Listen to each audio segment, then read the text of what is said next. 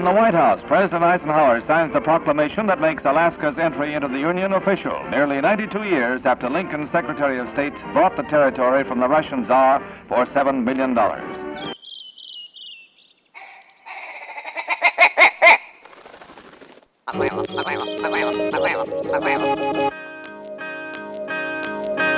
Alaska Wild Project podcast is brought to you by the following sponsors. Barney's Sports Chalet, supplying hunters with the best hand-selected gear since 1963. The exclusive home of frontier gear built for the rugged Alaskan terrain. Your one-stop shop for all your outdoor needs. Visit Barney's today at 906 West Northern Lights. Tailored Restoration 24-hour emergency home services, helping Alaskans restore their dreams since 1972. Services include fire, water, mold, post-emergency cleaning, repair, and remodeling. Give them a call in Anchorage, Eagle River, Matsu, or Fairbanks. Hit them up at tailoredrestorationalaska.com. Total Truck and Alaska Overlander, Alaska's premier supplier for custom automotive accessories and overlanding products, providing all-inclusive rental vehicles and trailers custom outfitted to explore the Alaskan backcountry with a unique and convenient traveling experience. TheTreehouseAK.com, located at 341 Boniface Parkway, Alaska's own and grown cannabis and CBD store. Ask the bud tender what the strain of the day is to get your 10% off. The Treehouse, where the culture lives. AKO Farms, located in Sitka, Alaska, built from the ground up with concentrates as their single motivation, with exclusive products such as their sugar wax, full spectrum diamond sauce carts, and more. Ask your local bud tender about AKO. Marijuana has intoxicating effects and may be habit-forming and addictive. Marijuana impairs concentration, coordination, and judgment. Do not operate a vehicle or machinery under the influence. There are health risks associated with consumption of marijuana. For the use of only by adults 21 and older. Keep out of the reach of children, and marijuana should not be used by women who are pregnant or breastfeeding. The Bait Shack, located on Ship Creek upstream of the bridge. Can't miss the bright red shack. They are the go-to fishing gear rental and guide service on Ship Creek. Tight lines and fish on. Come hook into the action with them. Hit them up at thebaitshackak.com. Snow Pro AK, your snow and ice management company specializing in business and residential properties. They know what it takes to keep your property presentable and safe. Give them a call for a free estimate at 280-7098 or visit lawnproak.com. Double Shovel Cider Company, located off of Arctic and 58th, handcrafted Alaskan-made colonial ciders. They also have a tap room downtown on the corner of 5th and E. Stop by today and taste an award-winning cider. The Alaska chapter of Backcountry Hunters and Anglers. BHA is the voice of our Alaskan public lands, waters, and wildlife. Their goal is to uphold our hunting and fishing legacy while keeping our public lands wild. Stand up today and join BHA at backcountryhunters.org.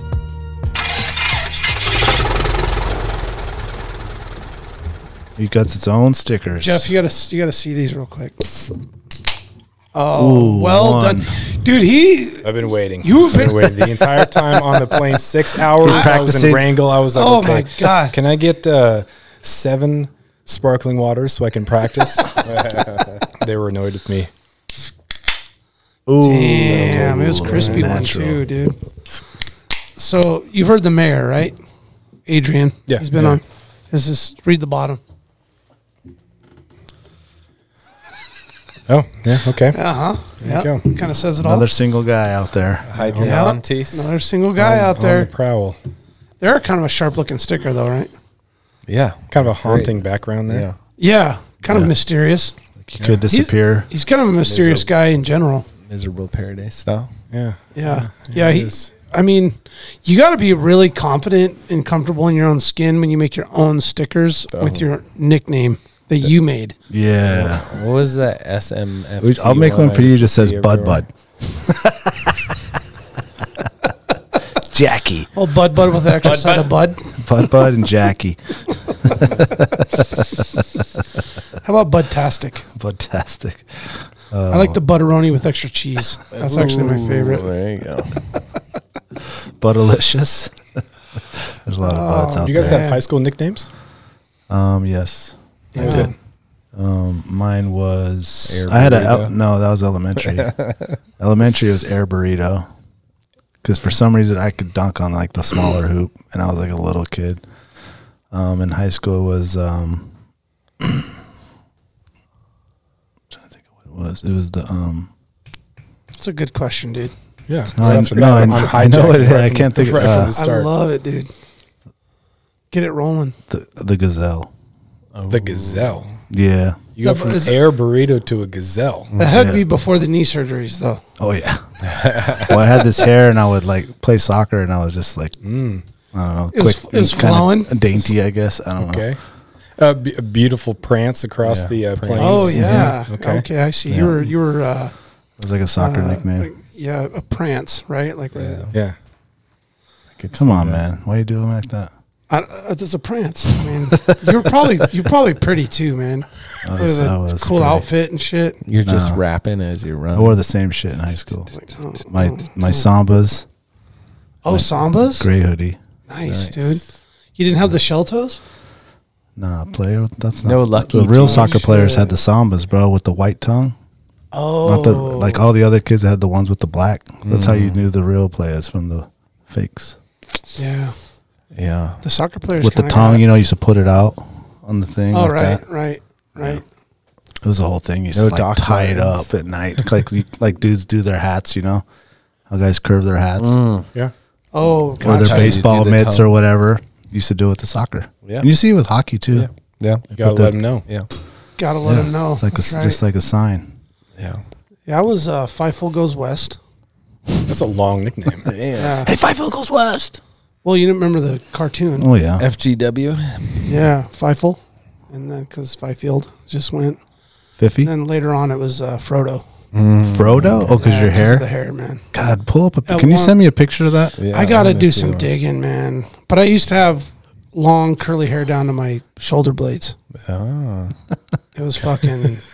I know. I mean, good. can you even Really? think Good. about? I wish I had it now with the beard. Fuck, dude. Yeah. Oh Be the man, hairiest What was man your alive. band called?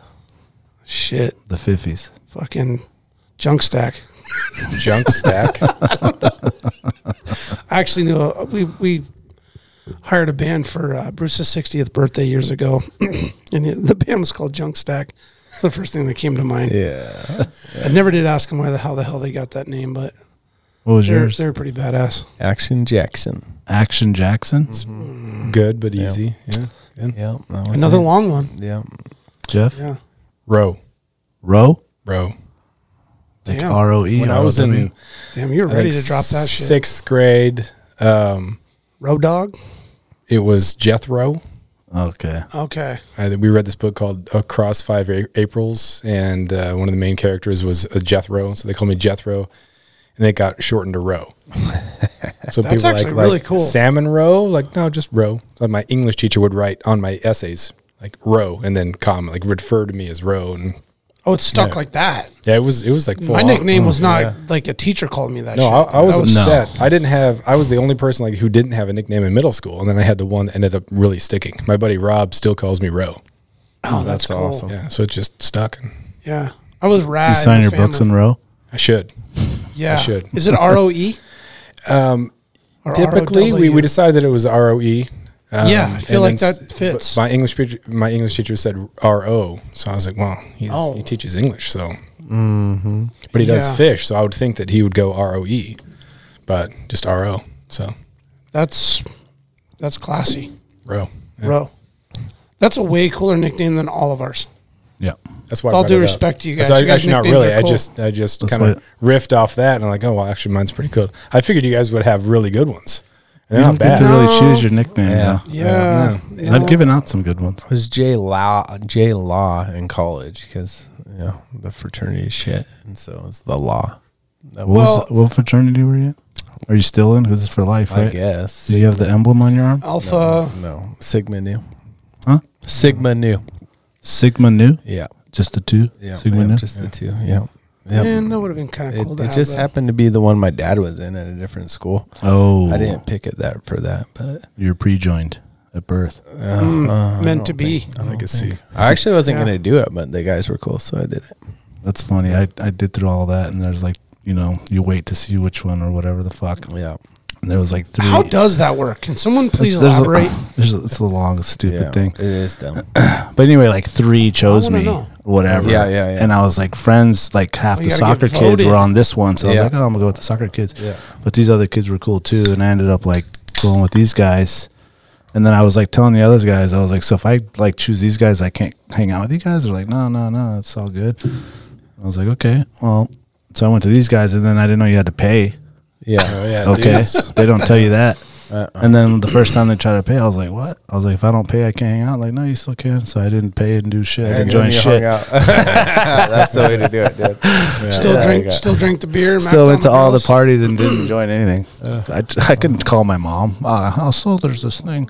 Yeah, I need $125 a month for a Yeah. club membership. Like, she wouldn't even let me do, like, what was the high school dance thing? Oh, Cotillion? Cotillion, You couldn't dude. do Cotillion? Hell no, dude. Oh, we were that at was church, so dude. fun. We were at Like, church. You going to join a dance a club? dance club. Yeah, right, dude. You better join the church club.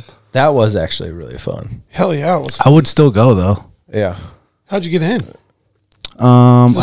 chaperones wouldn't let you in unless you were on No, the list. because I knew the one of the teachers that ran it was the Spanish teacher, and she Oh, was so you had also to like the in. soccer mom of yeah. the school. Yeah. Oh, okay. So She's she like, would just oh. let me go, and I'd have to like sneak to go over there. Yeah.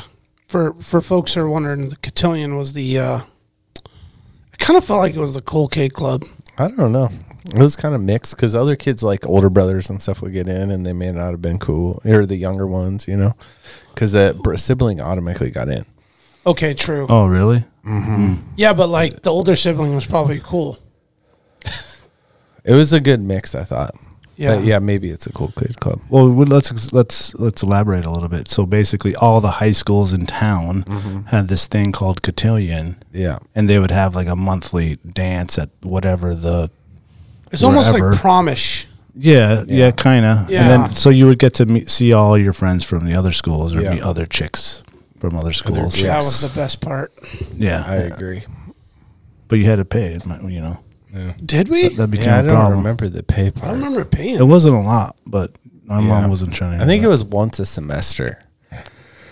I know you had to be It wasn't voted a in. lot. Yeah, and it was weird too. It was like the parents voted or something. No, the kids, the upperclassmen. Is that how it went? Yeah. Oh, maybe it was. Because I got voted in, and I'm like, me? Like, y'all want me to come? I'm like, I guess. I had no idea. I was like, I got called and I was like, oh, what is this? This is a thing? I was had like, a I'll go. different high school experience down there in Cloak. It's a 18th century French dance. It was fun though. It was a good like thing Or to a meet formal, kids from other formal schools. ball. What, did you dress formal? Did you dance formal? Yeah, you Yeah, dressed it's formal. like a dress. But did you dance? No, no. Was it like No, you 17th danced- century No, it was Danced French? as it was dirty as 90s possible. grind music. Nice. Yeah. Yeah, no, Nice. there was with zero. with a real fancy Yeah. name, Cotillion. Yeah. Yeah, no, it was. My mind's telling me no, but my But body. my body. The parties were always Every at my once in a house while, a mom afterwards. would come up and be like, After "Oh, parties, those was cool. Separate. We always had a nice one. Yeah, That's there's- when our crew would show up. Yeah. Yeah, and beat everybody up. We had Cotillions tonight, boys. Yeah, right. Call They it a just service You party. got the crew that just like mills outside the cotillion Just in the waiting cars, to just waiting follow. for people to come. They're like, I'm gonna fight that guy. Yeah, we were definitely You danced the with my no fight girlfriend? house. I was like, oh, you're trying to fight? You should go home. No, well, then we were definitely fighting. Those always fucking ruin the party, man. Yeah, Fights. we did. It did ruin it a lot. But it's usually after the beer ran out. Yeah, or if you wanted to take the keg, Oh, Still a lot just of steal kegs. it. just Yeah, take it. that'll really get a fight going. You go steal a keg. Yeah, Did that once. Doesn't seem very kind. No, I mean we did it, and it was like, Definitely not. oh, we stole the keg, and it just was a fucking bloodbath. And I'm like, dude, look at all. I mean, there's girls fighting. I mean, it was like, well, this. I mean, it was cool. Over at St. Bart's, that happened? No, this is out in Chugiak. St. Bart's came out to Chugiak and fucked some shit up. that was your guys' arch enemies. Nah. East too, right? East and Bartlett mean- always had something. Yeah, but I mean, the problem with that was that a lot of my homies went to East. So when everybody wanted to be like, look, East, I'm like, dude, half the dudes are my friends. Yeah, So I didn't really like that. But if we went to like Service or Chugiak, I'm like, I don't know anybody out here. yeah. But then I would go to parties and meet other very common-minded dudes with a lifted Chevy on 35s and a curved bill that said cock on it and a Carhartt jacket. And I'm like, hey, brother. Look up the tow rope. I don't really think we should fight. We should actually like play tug of war with our trucks. That's good. So you felt like the narrative was like enemies, and then you hung out with these guys and you're like, oh, you go hunting with your dad too? Okay, you like big trucks and football, and it's like we're all kind of the same, and we don't have to. Yeah. My high school wasn't big enough to have groups. There was like one. There was the group. Were you Yeah. in And it? that was pretty much it. Was I everybody was in an it? outlier. I was outside. No, it was. I think I graduated with 15 classmates. The high school was about 62, so we had kind of out of necessity, all of us that were going to go off to college or had aspirations of getting out of Cloac. We were the pep band, we were cross country, we were basketball, we were participating in everything, band. And so it was pretty cool to not have any sort of traditional barrier of if you're in basketball, you can't also be in band because that's two different groups that don't mesh together. So it was a cool experience. But it was nice to get out and just see, watching those like American Pie movies. I was like, that's high school. These kids are out of control, or any sort of high school sort of party, whatever. I'm like, these kids are really out of control. So I go to college and I'm like, all right, Everyone's out of control. University of Arizona. It was nice though, because my first year in the dorms, there happened to be Is a couple. that Tucson? Yeah, down in Tucson. There happened to be 5 or 6 people that ended up being my close friends, and they'd gotten out the whole go down to Nogales for the weekend out of their systems. Because I was like, there's a lot of freedom here, and I'm glad that they don't want to go down there because I don't want to end up in a Mexican prison or dead on the side of the road or anything like that. So it was nice that that was kind of out, and so I had a nice adjustment into college. They kind of calmed down a little bit, but it was definitely a shock, but it was fun. It was what I was looking for. But yeah, everybody else had stories about crazy high school stuff and the crosstown rivals and whatnot. So I feel in some regard I missed out on a lot of that because we only had obviously one high school in the town, but you have your experience and you live it and you good memories and move on. So That's right. Yep. Welcome to Alaska Wild Project episode 122. That's how it starts. Today we have the homie Jeff Lund from the Mediocre Alaskan podcast, also the author of Miserable Paradise and the new book Beyond the Hunt. Beyond the Hunt. Yeah. Congrats on the second book. Thanks. 3 books total. 3 books. Yeah. The first one was, Oh yeah, that was like a diary kind of one, right? it was moving back to Alaska. Some columns I'd written from down south and just kind of threw it all together. It's okay. I look back at it now and I think I've just grown as a writer now. And so if I would have written those stories now with just a better benefit of connecting with the audience, I think it would have been a better book. But these last 2 I'm pretty excited about, pretty happy about. And this last one about hunting it fills in a lot of those gaps that doesn't always get talked about. There's a lot of hunting stories, which are great. It's fun. But like you can pick up this book and you can go right to the industry section and read about podcasts, or you can read about content creation. You can read about YouTube, stuff like that. So I want to kind of get down some of those ideas because there's hunting and there's hunting industry and there's just a lot more about it. So that's what I wanted to write about. Yeah, I've noticed over the last, year at least, you've been diving in towards the industry side of things, like kind of just pointing out maybe silly things or confusing things or interesting things that Just calling out the bullshit too. yeah, some of that too. Yeah, I think we need to support each other, number one.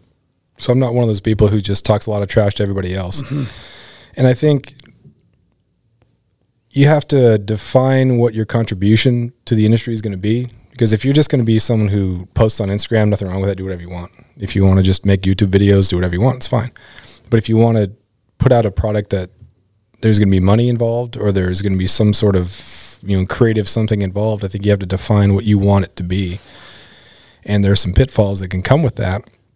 And I think early on with the hunting, with the social media, with the writing, I got caught up in this more is better, bigger is better. And how can I make content and how can I get more people to watch and follow? And so sometimes when you put yourself in that situation, the ethics can be the thing that suffers. And you look at some of the stuff on social media, you look at some of the stuff on YouTube and you think, ooh, do what you want, it's legal. it's, whatever you want to do, not calling that out. But, if you are trying to contribute something, then what are you trying to contribute? And I don't think that we can be naive to the fact that people are looking at what hunters are doing and there's an active anti-hunting narrative. And it's less about you hunt, I don't want to, I don't feel like it, whatever. It's more you hunt, I don't think you should be able to hunt. All right. So I think being intentionally antagonistic toward anti-hunters is something that we should reflect upon. Again, do what you want, whatever you want to do. But I think that self-reflection can be beneficial to us, not only for hunting, but also in what we create. That can be more beneficial to other people. And what are we providing with other people rather than just amplify myself? And I've seen that with you guys. And I love the fact that it's clear what your purpose is and what your goal is to amplify other Alaskans. It's not create a podcast so, we can get money or we can go downtown and just people are going to know us. That's clearly not what you guys are about. And you can sense that in the questions that you ask, the people you have on, and then the conversations you have. And I think that reflection, you get more meaning out of it. Mm-hmm. You're excited to meet here and do these podcasts and talk to these people because it's fun and there's a purpose to it. It's fun. And I think that's something that if you're in the creative space with the outdoors, that's something to keep in mind. And so I kind of go into that in the book. Really well said. Yeah, I think also, when you're first, maybe you do want to get into it somehow, but you don't know exactly what your lane's going to be. Yep. Mm-hmm. And you just start off by posting whatever you got or making your own little videos or whatever, and then see what lane you fit in or if you even want to pursue it or whatever. Yeah. Mm-hmm. Yeah. So not to put down on the people that are just doing videos and killing for the gram. Killing for the gram. Yeah. Yeah, I thought that was a thing. I think it is until they started taking down your Instagram. Yeah. Well, no, I thought, you watched a hunting video or shows, back in the cable days, Jim Shockey Hunting Adventures, Greg Ritz, Hunt Masters. I loved those hunting shows. You want to talk about getting pumped and, finding something that drives you and, I'm going to go and work out and train and start planning hunts. And it was something that I looked at as like, I want to get into that. Mm. The thrill of the kill, the thrill of the hunt, like that whole thing. And then I thought it was all about the picture of a game animal on something. Yeah. Some sort of platform. Sure. And that's, you're telling a story.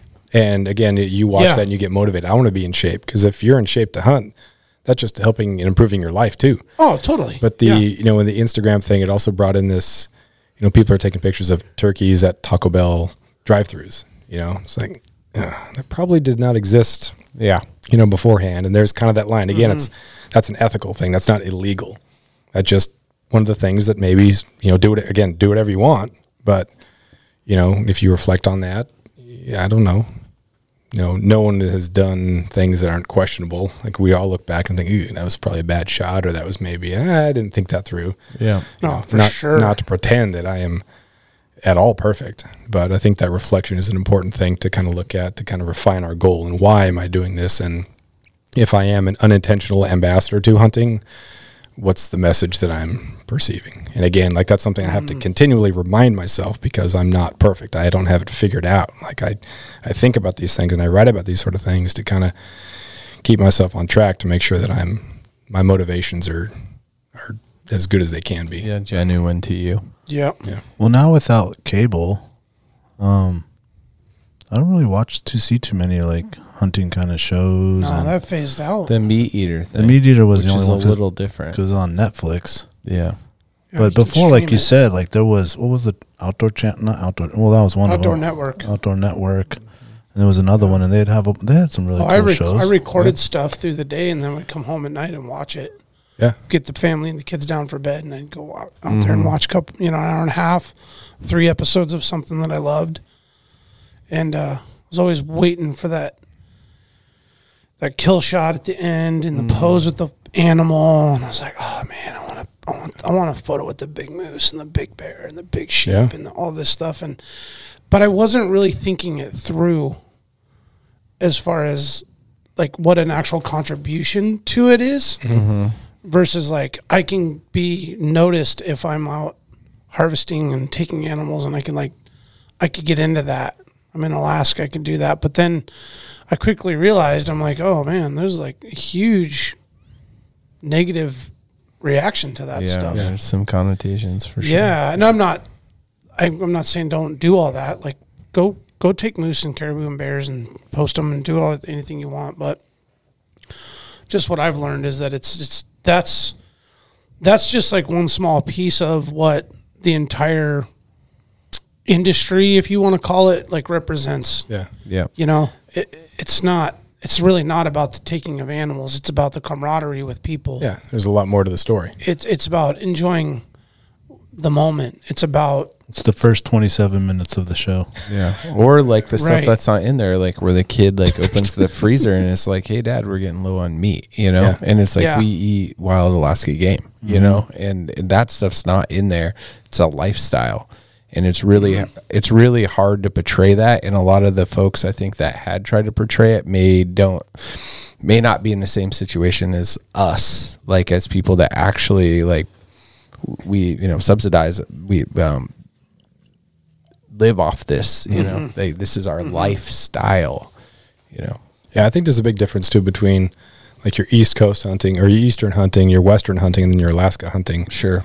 I think when you get in that marketing, I got to stand out. There's 150 elk podcasts. There's so many, everyone hunts elk. So how am I going to stand out? How can I, you know, be different than everybody else? And up here in Alaska, it's like, man, your Southeast Alaska lifestyle is different than Anchorage, which is different than Fairbanks, which is different than Kotzebue or Nome. It's already individualized. So I think the temptation, like regional. yeah. Whereas down south, everyone's talking about the same stuff. So if you're going to stand out, you got to do something different or shocking. And with YouTube, there's no gatekeepers. You don't have to run it through or pitch something to the Outdoor Channel. You're just on the YouTube.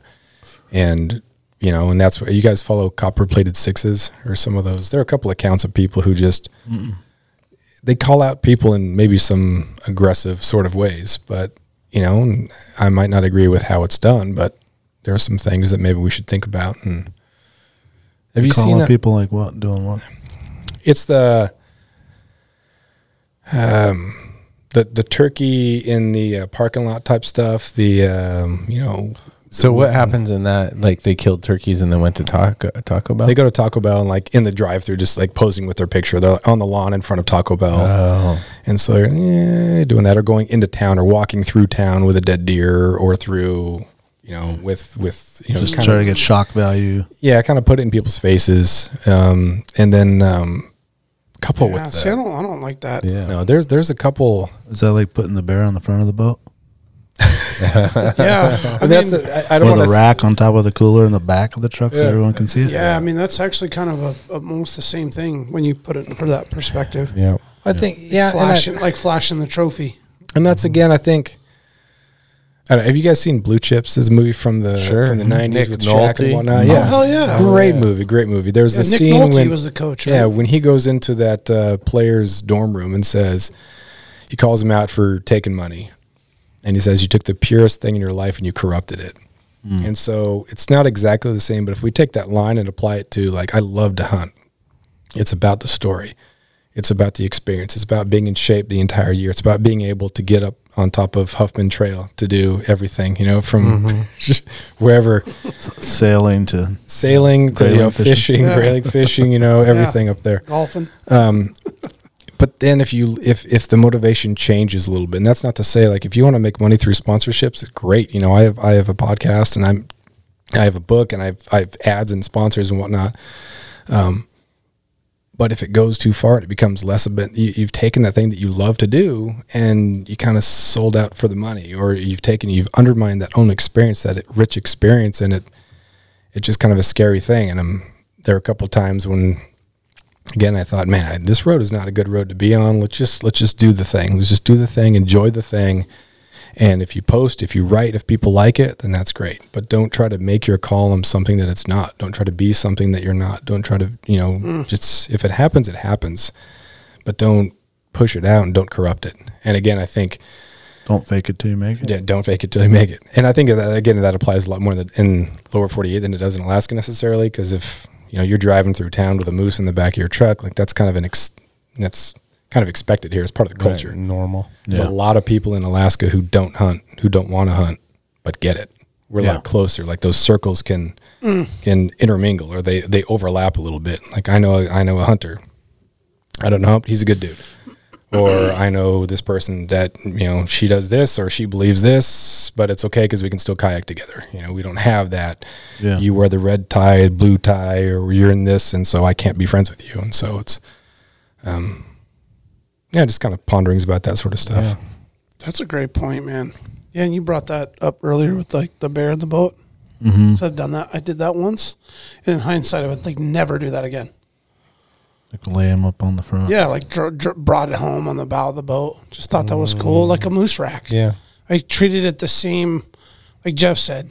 Like if you drive through town and you just got back from wherever you hunted with your four-wheelers on the back of your boat and you got your horns. Mm-hmm. Like everybody rolls back with their horns or antlers on the top of the gear, top of the because it's like a pride. It's so proud, and then you feel like most people in traffic are going to cheer you on, like right on. It just feels good, You're like and there's also the part of the celebration of bringing the harvest home to the family. Mm-hmm. Sure, and that's kind of where I thought it was, but the bear thing was different. It was more of like a bragging thing. I think it still can be. I'm okay. With the humility of admitting that. Mm-hmm. But the answer doesn't have to be to never do that again. The answer can be just think about it, and you can still do it. It's like I shot this bear and I put it on the front.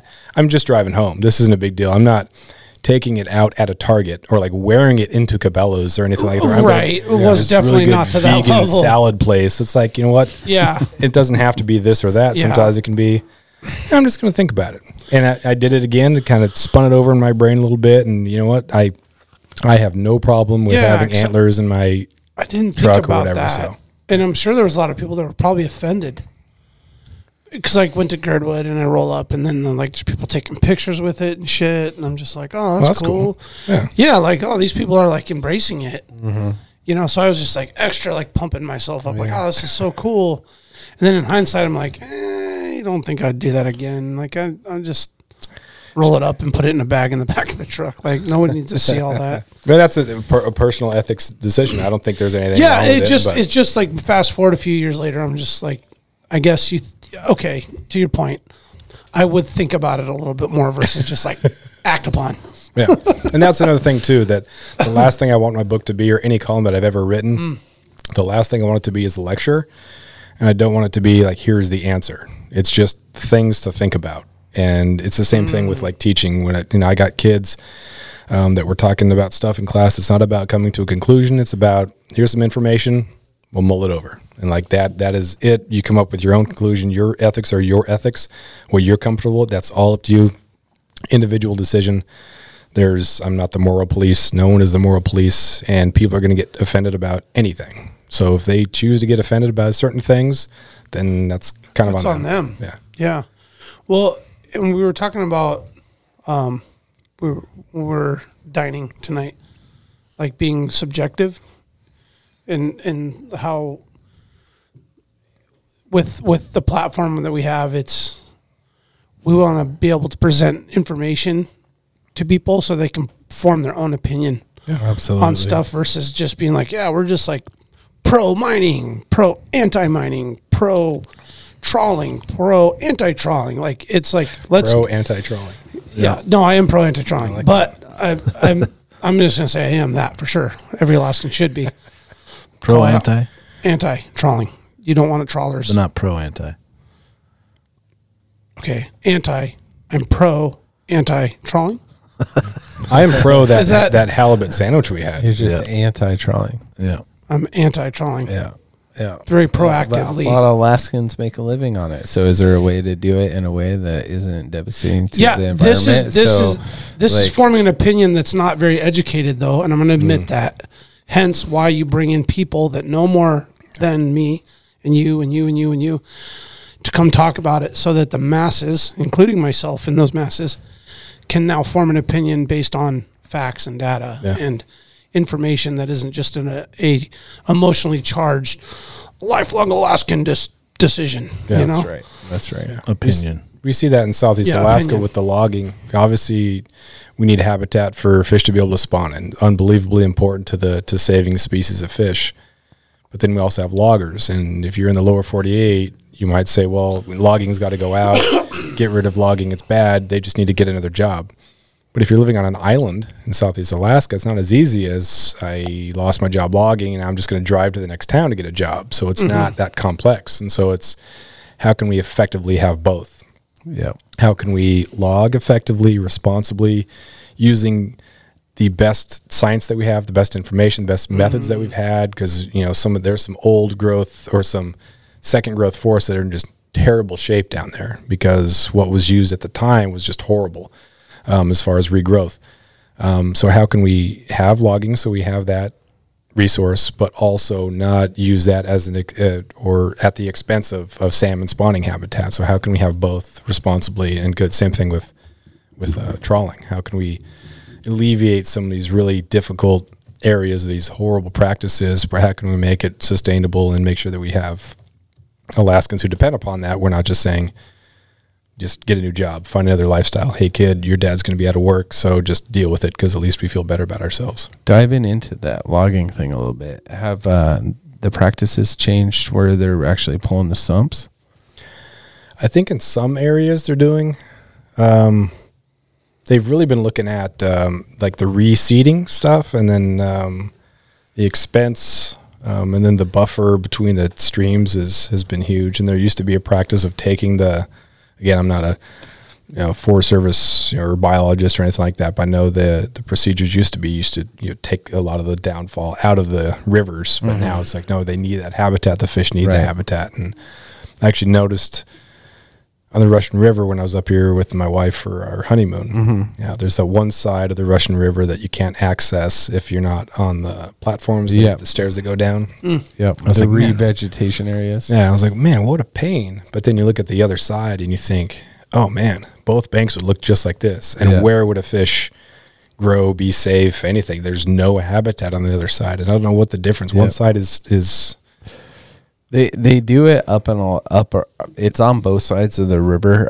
Just that side that has the kind of the habitat restoration stuff in place, that side was worse than the other side, maybe like 15 or 20 years ago. Gotcha. And so they had to do that one first. I'm sure the other one will happen once they get like enough money and all that kind of stuff. So both banks are owned by, is that state owned? Is that federal owned, or who's that? State land. State? Okay. Yeah. The So, in Alaska, like we have like a lot of like highs and lows, and for loving this place and like really being devastated, like there's two things that are tied for me. It's like the king salmon, the Cook Inlet. I think we're all pretty crushed on that one. But I'm sad for you.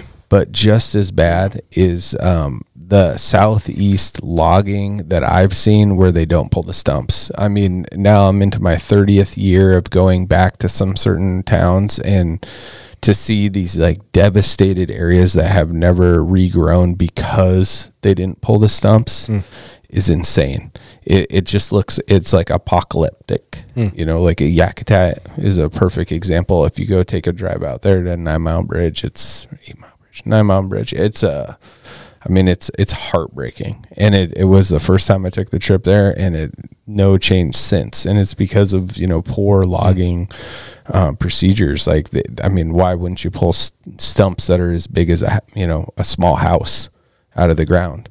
So the stumps root ball doesn't allow for new growth. Yep, that's right. They prevent it. Because I'm thinking if the tree's gone, now more light. So like in touching. Normally, like if a tree falls, like those old trees, they fall and pull the roots out. True. Right. And so then everything can kind of decay. But now like you have this massive root ball that goes way wider in diameter than the tree. Way. It's a web. It's a web down there. And so then the stump remains, and then so do the roots. And so nothing ever grows in between them. You get these like dwarf trees, and then you come back a few years later and they're dead, and there's like more dwarf trees. Yeah, there are a couple spots in the Ketchikan area where you can see where the logging was initially done. But I don't know if they changed their practices a little bit. So you can see the old stump, but there's really quality, healthy second growth. And there's been some other areas that the reseeding, you just have these like really small pecker pole trees that are growing up, and there's no light that gets in. There's a really big canopy, and a lot of those areas are really susceptible to slides. And kind of based on where you go, you can see the different. And even I think there's Never recovers. It's pretty bad. But again, you learn from certain things once things grow up, and they do grow really, really quickly back there comparatively to other areas. They can say, okay, well, this is probably not a very good idea, and let's try something else. So. Like just maybe miscalculated or managed areas that just purely off of not knowing better.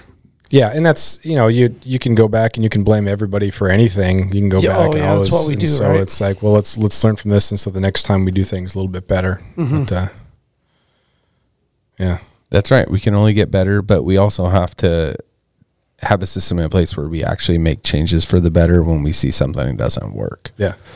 And are held accountable. Is that still a really? We don't have to get too crazy in the long. Is it still a really thriving industry in the region? Not nearly what it was. I remember growing up on Prince of Wales Island, Thorn Bay, Kaufman Cove, Knockety were really big logging towns. Clark was too. But once logging went out in the mid '90s, and Ketchikan had a pulp mill that was, I think it was a top 5, if not a top 10, if not top 5 polluter in the United States. But when the pulp mill closed, Ketchikan, that was a huge part of the economy. There's been different iterations. It's been mining, it's been fish, it's been logging. So when that tourism went out, now, right? There are, and that was kind of the Wild West in the late '90s, early 2000s. Like, how are we going to make any sort of money if we don't have logging? There are some families who never recover. They weren't able to transition from the logging industry to anything else, and so. Those families are still kind of dealing with the poverty of that. They haven't really recovered from that, whereas other families pivoted, got into the industry, and now, there's a population of around 10 to 12,000 in Ketchikan in the surrounding area, and we'll have days where there's 14,000 people off cruise ships. And so now we're exploiting a new resource, because it's tour, and you want to go off your boat, and you have the charter fleet and the DIY fleet and all these other people. So we're straining that. There's no like local place where you can go and pick up some nice halibut or even rockfish. Some people are just going out and they're pillaging all that, which, all right, maybe it's better than logging, but now we're doing the fishing thing. And so it's like the resource snatch just shifts. And at the same time, it's like, how can you're going to know someone who's a logger, or a family who's a logger. Someone who's in the tourism industry. You guys know charter fishermen. You guys know subsistence people, people who rely on tourism. So you can't say, well, I don't want anybody to be you can't own a DIY fleet because I want to be able to go out in my boat and catch some fish. Or I don't want to have we got a limit on tours, or we shouldn't have tourists anymore. Well, we can't have it both ways. So it's super, super complex. So just thinking, considering there's a lot of information out there, mulling it over. I think that's kind of what we do. Sounds like you should be the mayor of Ketchikan. No, absolutely not. Absolutely not. Absolutely not. You can run on. I can't even believe I put it together that much. Usually, like writing it down, I can edit, but talking, like I don't know. Maybe when we play it back, it won't sound as good. But I think I sounded okay. You nailed it, man. You nailed it. Yeah, you nailed absolutely. it. I was wondering about the different process from writing your articles versus like a book. Like, do you go into it differently, or is it kind of the same writing process? I do the same length. My columns are about 600 words. If I write for a magazine, like if something I do for the Drake magazine or Alaska magazine, it's around 1,000 words, 800 words. So my chapters in my book are about that length. So I really like reading that too. So you can sit down and it's not a 10,000 word story that, can maybe have a tangent that you kind of get lost in. So I like that. I like to read that length. And then when I'm writing, I try to get the story told in about 1,000 words. So that way, when someone's reading it, they can kind of get the gist of it. It's not too long of a lecture, too long of a story. It's get to the point, what's important, what's not important. I think of like when you're a freshman year, you're writing a narrative about what you did over the summer. and it's just like this horrible story about nothing. And it's all this Just description. rambles on. The first page and a half is about, and just all the details of packing the suitcase. And then we went fishing and came home. It's like, no, that was the most important part. Like you get tired of it and you just, I'm exhausted. And so like, what's the main part? What do I want to tell with this story? And so it has, The body, right? Yeah. So sometimes it's, maybe 1,500 words or 2,000 words. So, to answer the question, I just kind of went with that column length type stuff. And I've used some of the columns that I wrote for the Juno Empire or for other magazines, and I incorporated those in there. But there's a lot of other stuff I hadn't written about that I put in there. So it's structured in that way, which makes it a lot easier to write. So I can write the entire thing, that chapter, and then come back to it. It's a lot easier to edit. I don't get lost in a lot of the editing type stuff, and it's easier to compile and easier for me to edit too. How do you like discipline yourself to, get it done? Like, do you have a goal? Like, hey, I'm going to write this much a day, or Shot collar, or Just a big ass alarm. Okay, shut her down. peanut butter jelly time? Peanut butter jelly time. Yeah, like if I write 1,000 words, I get a double shovel cider. Oh, I get there we trop- go. yeah. No, I try to write every day. That's just kind of the thing, or edit every day. Just do some progress every day. There are people who say, write 1,000 words every day, or write 2 pages every day, or write 1 page every day. But some days you don't have a whole page in you. Mm-hmm. So I just write something. So it's better to write like a couple of good thoughts or ideas down, and I can count that. So I can count as like a win. It's not a half win or a quarter win. Like I got a thought down, because that thought sometimes after you marinate, you crock pot it a little bit, you come back to it. It's like, okay, that's something to explore Circle later. back So on. Yeah.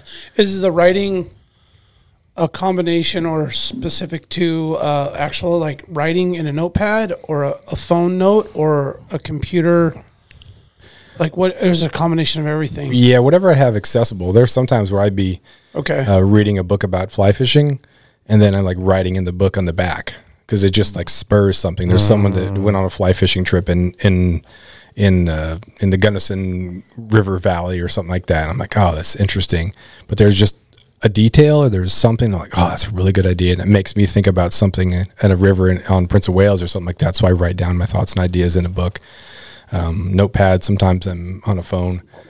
So when I'm out in Ketchikan, if I'm like eating dinner and I'm kind of on my phone and I see a student, like, Mr. Lund, you're texting. I'm not texting. I'm writing a book. And they're like, why do you lie to my face?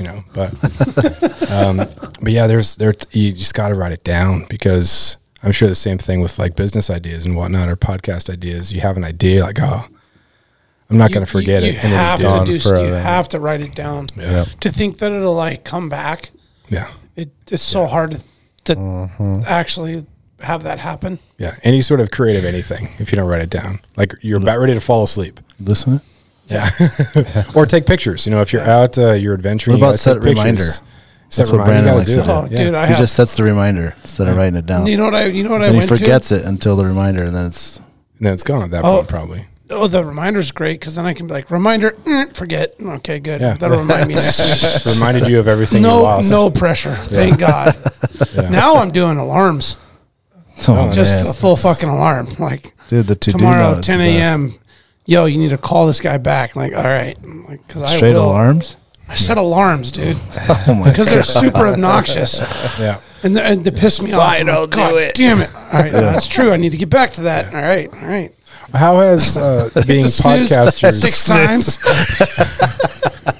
I do it too. How has being podcasters impact like your creativity and your everyday experience? Because you had jobs, and then you include this, or you're just using a different part of your brain. You're thinking different creatively. So how has that impacted like other areas of your life? It's made a huge impact tremendously on me as far as social interactions with other people. Once there's just one little inkling that there's like some common interest or something interesting about a person, now I'm just like peeling the layer back, peeling the layer back. Got an onion. Peeling the layer back. Hey, would you want to come on a podcast and talk about that? Targets. I just, old friend of mine forever, she's a badass rodeo horse barrel racer. I know she does it. She loves it. and she spent a week in Kenai with like the Wayne Gretzky of female barrel racing. She came up and did a clinic, and for that community, that's a big deal. Mm-hmm. And in Alaska, it's not ginormous, but there's a very strong following. There's a huge equestrian community here. Right, in the rodeo life. There you go, Jeff. Yeah. What? Anyway, we just got done with her car and we're chopping it up, and she's telling me about her weekend, and I'm like, we haven't promoted anything about rodeo, horse racing, anything of that nature. And it didn't even horse hunting. It didn't even occur to me until we had that conversation. So to answer your question, those simple, like just a social interaction with somebody will spur what could be an amazing conversation on a podcast. Yeah, it's cool to find out what someone's thing is. So I'm always just like, I'm just, I guess my ears always perked up. Yeah, you know what I mean? I'm always ready to like, I guess just be more engaged in the moment with that person, not necessarily as a motivation to get them on the podcast as a guest to benefit from it, but just in general, I guess it just created maybe something where I appreciate people more. Yeah. And what they have to say and what they have going on in their story and their path. And so a long-winded answer to the question. Yeah. I could see that for you though. Your circle's pretty small. Yeah. No, it is. And that's been my lifestyle. I've always kind of kept things kind of tight. Mm-hmm. And I thought that was the way I liked it. You fast forward the last 5 years of my life, I've curved that narrative. And now I like the expansion of more friends and connections and people. And I didn't really know that I wanted that. But now I love it. Like I didn't know that that's what I wanted. I like the tight-knit group. It's less complicated. You feel safer. Feel safer. It's a comfort zone, It's natural, man. There you go. There it is. That's the cool thing too. Like, so sweet. Hold my hand. The types of people that you have on the podcast are types of people that get after it too. And so you might not have the exact same things in common, but you're the type of person who gets after it. And you're talking with other people who get after it in a different realm, and you can't help but be positively impacted. Like it's that common trait or that common productivity, that shared idea, that shared value. And that's so awesome to be around those sorts of people. It is. It's motivating. And then there was a time maybe where I was a little bit more maybe jealous and envious of one's adventurous lifestyle, where I was like, these assholes, man, they got so much time on their hands and they're doing all this shit. And but now I embrace it.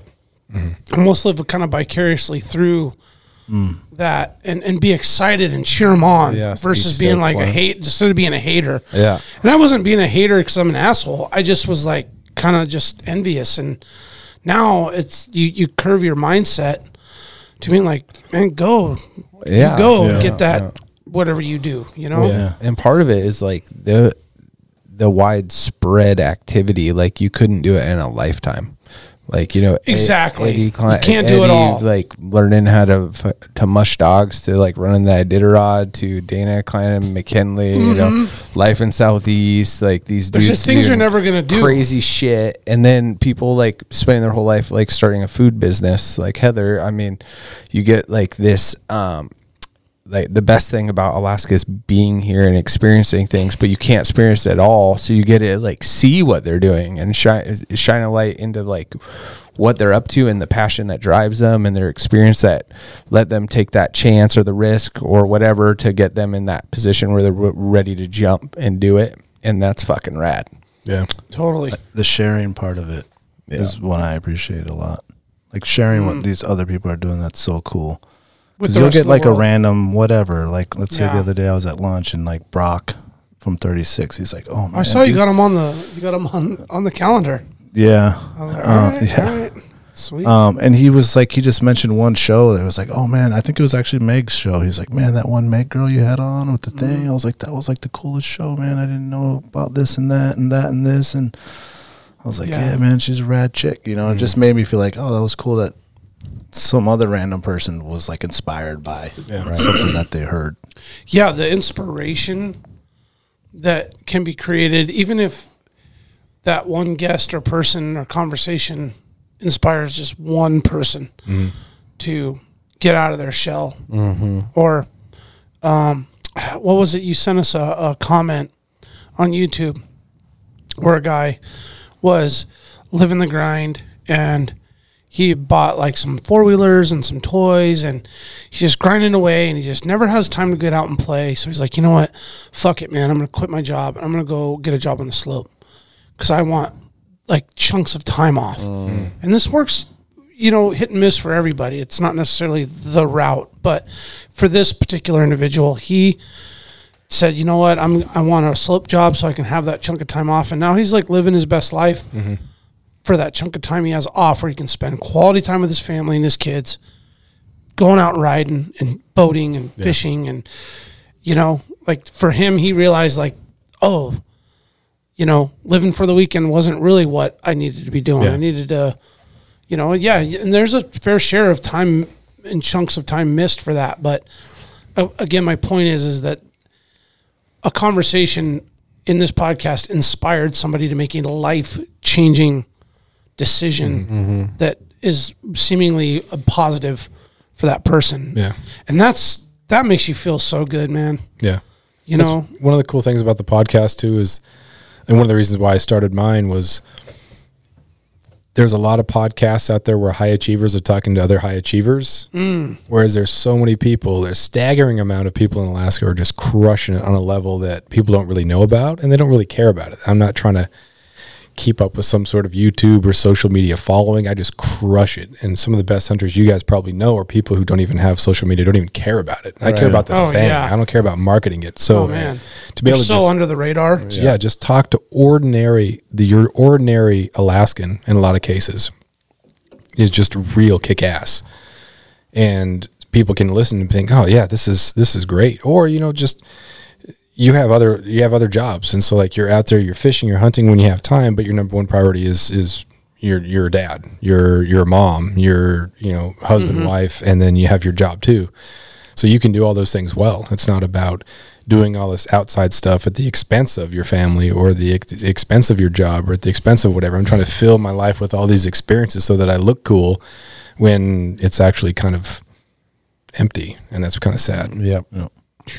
Well, speaking about the job, serious. Man, that is really well said, because I think earlier on, as a parent and as a partner, I didn't realize that the drive and the motivation to get out and tear it up was coming at the expense of time spent with family and kids. Because you want to have kids and a family, you want that, but then you want to get out and fish and hunt and play. And, you know, it's not really that great when you come home and your wife's pissed off at you because you've been gone for 3 weekends in a row. Like, it fills your tank, but what's it doing to everybody around you? And it's like a hard balance, because it's easy to be just selfish and do your own thing. But you said it best, that comes at the expense. Like that hit pretty close to home there. Well, it doesn't have to. I mean, it can be like, you can balance it out. 100%. Yeah. There's so many opportunities in Alaska. Sometimes you learn the hard way, though. You can bring the kids and introduce them to the real Alaska at whatever age. It's there's stuff in Alaska that's age appropriate for everyone. So there's like a blend that mixes with like your lifestyle and your family. Yeah, that works. And it's like, you gotta figure it out. But like, it's the first time you're being a dad, dude.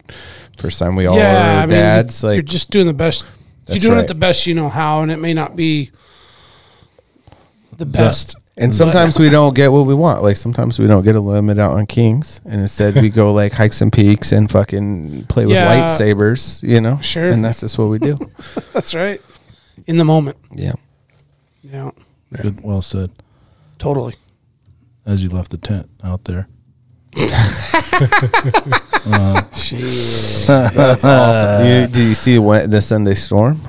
I haven't looked, man. I was going to wait until tomorrow. Fuck. Yeah, so this guy's talking all that and left the tent out there so you can come back Saturday. Tent, go honey. back and get it. Yeah. Sunday. Well, he picked me up from the airport today. Didn't have to, so I appreciated that, and he ran me by the hotel. So, yeah, I got cool. nothing bad to say about Brandon or any of you guys. So I was pumped for that, man. It was cool that you were coming in, and yeah, it's fun. It came fast because we put you on the calendar, and we were talking about the book signing at the Shovel, and I mean June just came, and now I'm looking at the agenda and all, and the master note and what we have coming up, and I'm like, fuck, dude, like you're gonna be here tomorrow. Yeah. And I'm going to be gone tomorrow. It seems like it's going to go so fast. Yeah, well, it's going to be so much fun. But that's what the summers do, man. Oh, it just flies. They show up, and then all of a sudden, it's just... You got to pack it in, man. Oh, you got to do it. Enjoy it day by day. Yeah. That's right. Let's take a quick break, and we'll come right back with some more Lund action.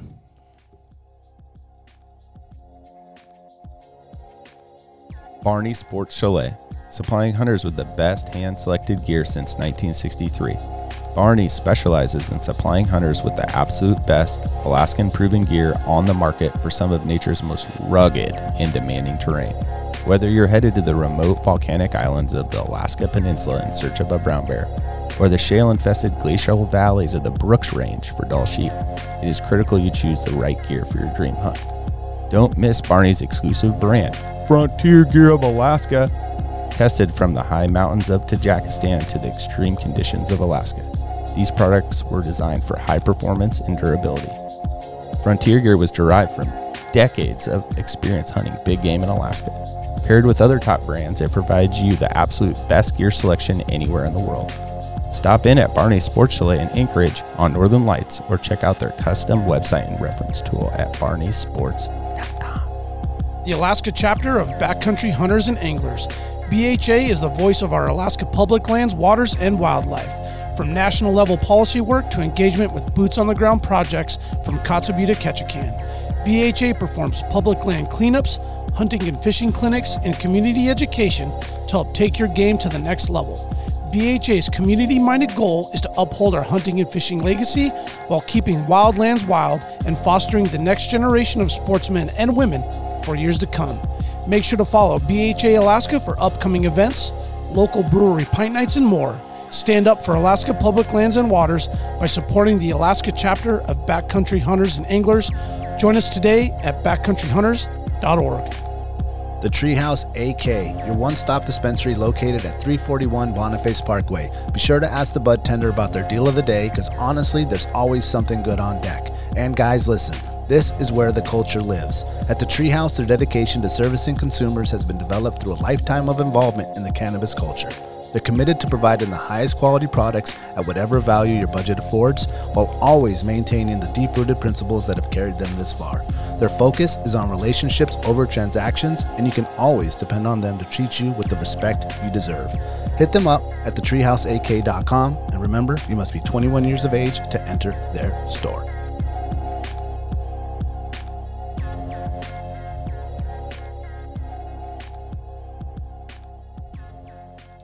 Yeah, it's not for everybody. Yeah. But doesn't college seem like the Time to try it. Yeah. Time to try a lot of things. Find some boundaries, but yeah, find out what you're really made of. I was always worried about testing that line, getting over that line, and redrawing that line so far that there were a couple kids in the dorm that I just saw how like out of control they were, and it kind of freaked me out. And then I always had this. That was me. If I didn't want to have to go back to Kloak. I love Kloak, but that wasn't going to be best for me in my like 20s and 30s, and there wasn't going to be a career and a future there for me.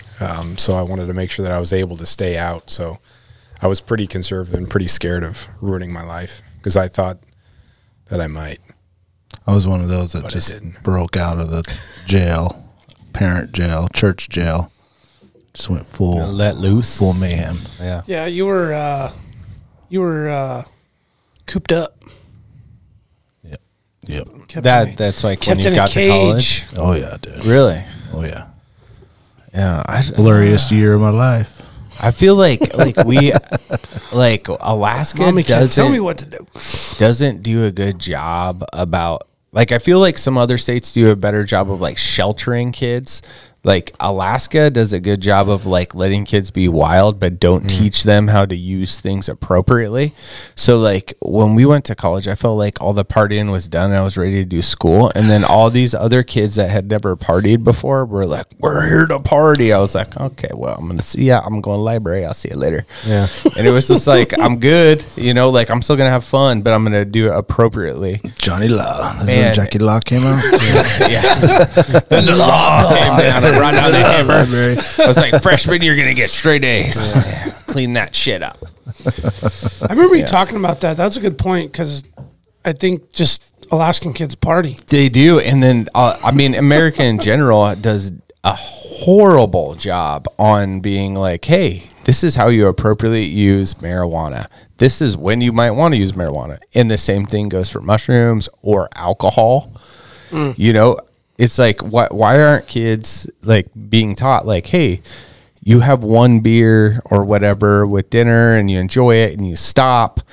And instead, since their parents don't teach them this shit, they go and drink a whole fucking case or a whole bottle of peppermint schnapps and throw up. And then, you know, all this crazy shit. And it's just like, okay, if we would just be a little bit more open to like, hey, there is appropriate use of all this stuff. And then ownership as a parent, instead of like sheltering them and helicoptering them, being like, hey, I'm going to introduce this to you. And I'm going to teach you why when it's okay, when it's not okay, appropriate use, non-appropriate use, and then maybe we like won't have like all this crazy Alaska over. Yeah. So what age are you gonna light the joint up with the twins? I was thinking, yeah. I can't do it. I can be. Taxi. I can be with the fire. I can be with one person on that. So like, let's. That's never gonna happen. But I'll teach them about it. Right. You know, for sure. Go visit your Uncle Daniel. Yeah, I'll be so out of it. I'll be like, I'll take like the little nibble, and then I'll show you why my body can't handle this. Like, I think it comes down to kind of values. In those other countries, it's, you know, a glass of wine with dinner is part of the culture, right? And so what it leads to is just a glass of wine with the meal, a beer with a meal.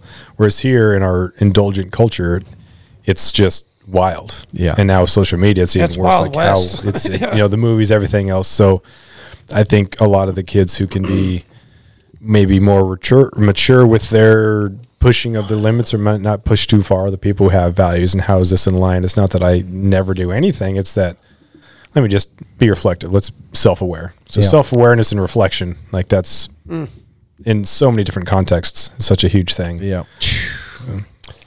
Yeah, you kind of nailed it there. That's pretty deep, Jeff.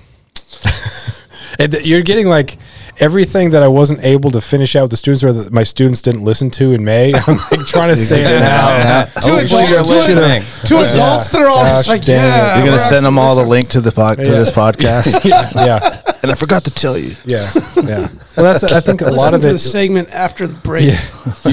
You talk to kids about, and you try to help them, because we're all jacked up as adults. Like, we're screwed up. We screwed up. We did bad things. And so we're trying to help kids not make those mistakes. Lessons. Right? Mm-hmm. But it never works, because we're recycling our experiences, but they want to have the experiences. Yep. And it's always just different enough to where they can't recognize. It's like, well, okay, if it's ever 1999 and you were doing this, like, well, it doesn't apply because everything is different. So you try to do that, and you try to help kids out. And but anyway, so I give kids those talks knowing that some of the kids are going to listen, and other kids are like, oh, gosh. Here we I'm going to go to the bathroom. I'm going to go vape and make a TikTok. And I bet he still thinks Tool's cool. Yeah. Oh, man. That's funny. So how's the podcast going? Well, how many episodes you got now? 347, I think. Something like that. I started in 2017. It's fun, you know, for the same reasons that we talked about stuff. There's some episodes that are kind of stinkers. I think this is the solo episodes where you don't have time to kind of process. Like, well, one of you's talking, I'm like processing what you're saying. And then I can think about a response. Where you're doing solo episodes, there's no time to process. You're just kind of going, and you just hope you're grasping at something, and you hope that you make some sort of point.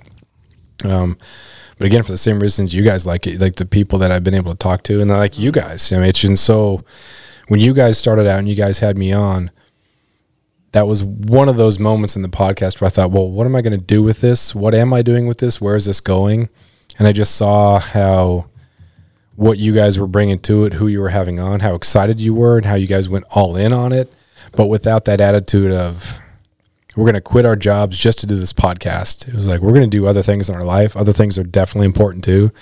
This is something we're going to put on top of all that and try to make our schedule efficient enough to do all these things well, which was sweet. It was really motivating. So between you guys and Tyler Friel, it's really cool to be able to feel that I'm helping to give a voice to Alaskans, even though I talk to a lot of people down south too, but it's just fun to talk to people and staying with a lot of podcasts. You know, they don't last. A lot of stuff happens for, you know, whatever reasons, but it's been a lot of fun to listen to you guys and poach some of your guests and have them on and just like listen and think about stuff and questions to ask and different people to have. And it's been a lot of fun to track people down and yeah. Is there one that stands out? Stories. Is there a standout in that 300? And I think the wife ones are pretty funny. The wife ones? Yeah. There's sometimes she'll say something, and at first she didn't want to be on the podcast. You still Zoom her in? No. All right, honey, you go in the other room. Yeah. It's been fun to just talk to her and chat about that and kind of have that, you know, a podcast with your wife is kind of a cool thing to, you know, we can talk about the hunt, and we don't really talk about or like plan what we're going to talk about. So it's fun to just recap the hunt. And then there's the story I thought would be told, and there's like her perception of the story. And I think, those were not the same. But so that's been a lot of fun. Welcome to marriage. Hey, nice plug. Yeah. Shout out, giving wifey. Yeah, What, 1 year coming up? That was a smart response. 2 years. 2 years coming Yeah. up. Okay. Congratulations, man. Yeah, it's been fun. Were you here 2 summers ago? Yeah, it was 2 summers ago on the, and that was another thing cool because that was You guys got to meet, right? Yeah, I met. Went and got some caribou dogs, and then you gave us a tour of Double Shovel, That was and that was super really cool. fun. Abby was great. Yeah, because she understands the science stuff. Yeah, she was super like nerdy like we are, so it was great. Like nerdy in a wonderful, awesome way. Yeah, and one of my eyes was rolling back in my head because I don't know what's going on here. Yeah, speaking Japanese and shit. Okay, fermentation. Okay, and then carbon, and then using that to add. Okay, that sounds like a really good, cool thing. Yeah. But it was Make a tasty beverage. Something for everybody.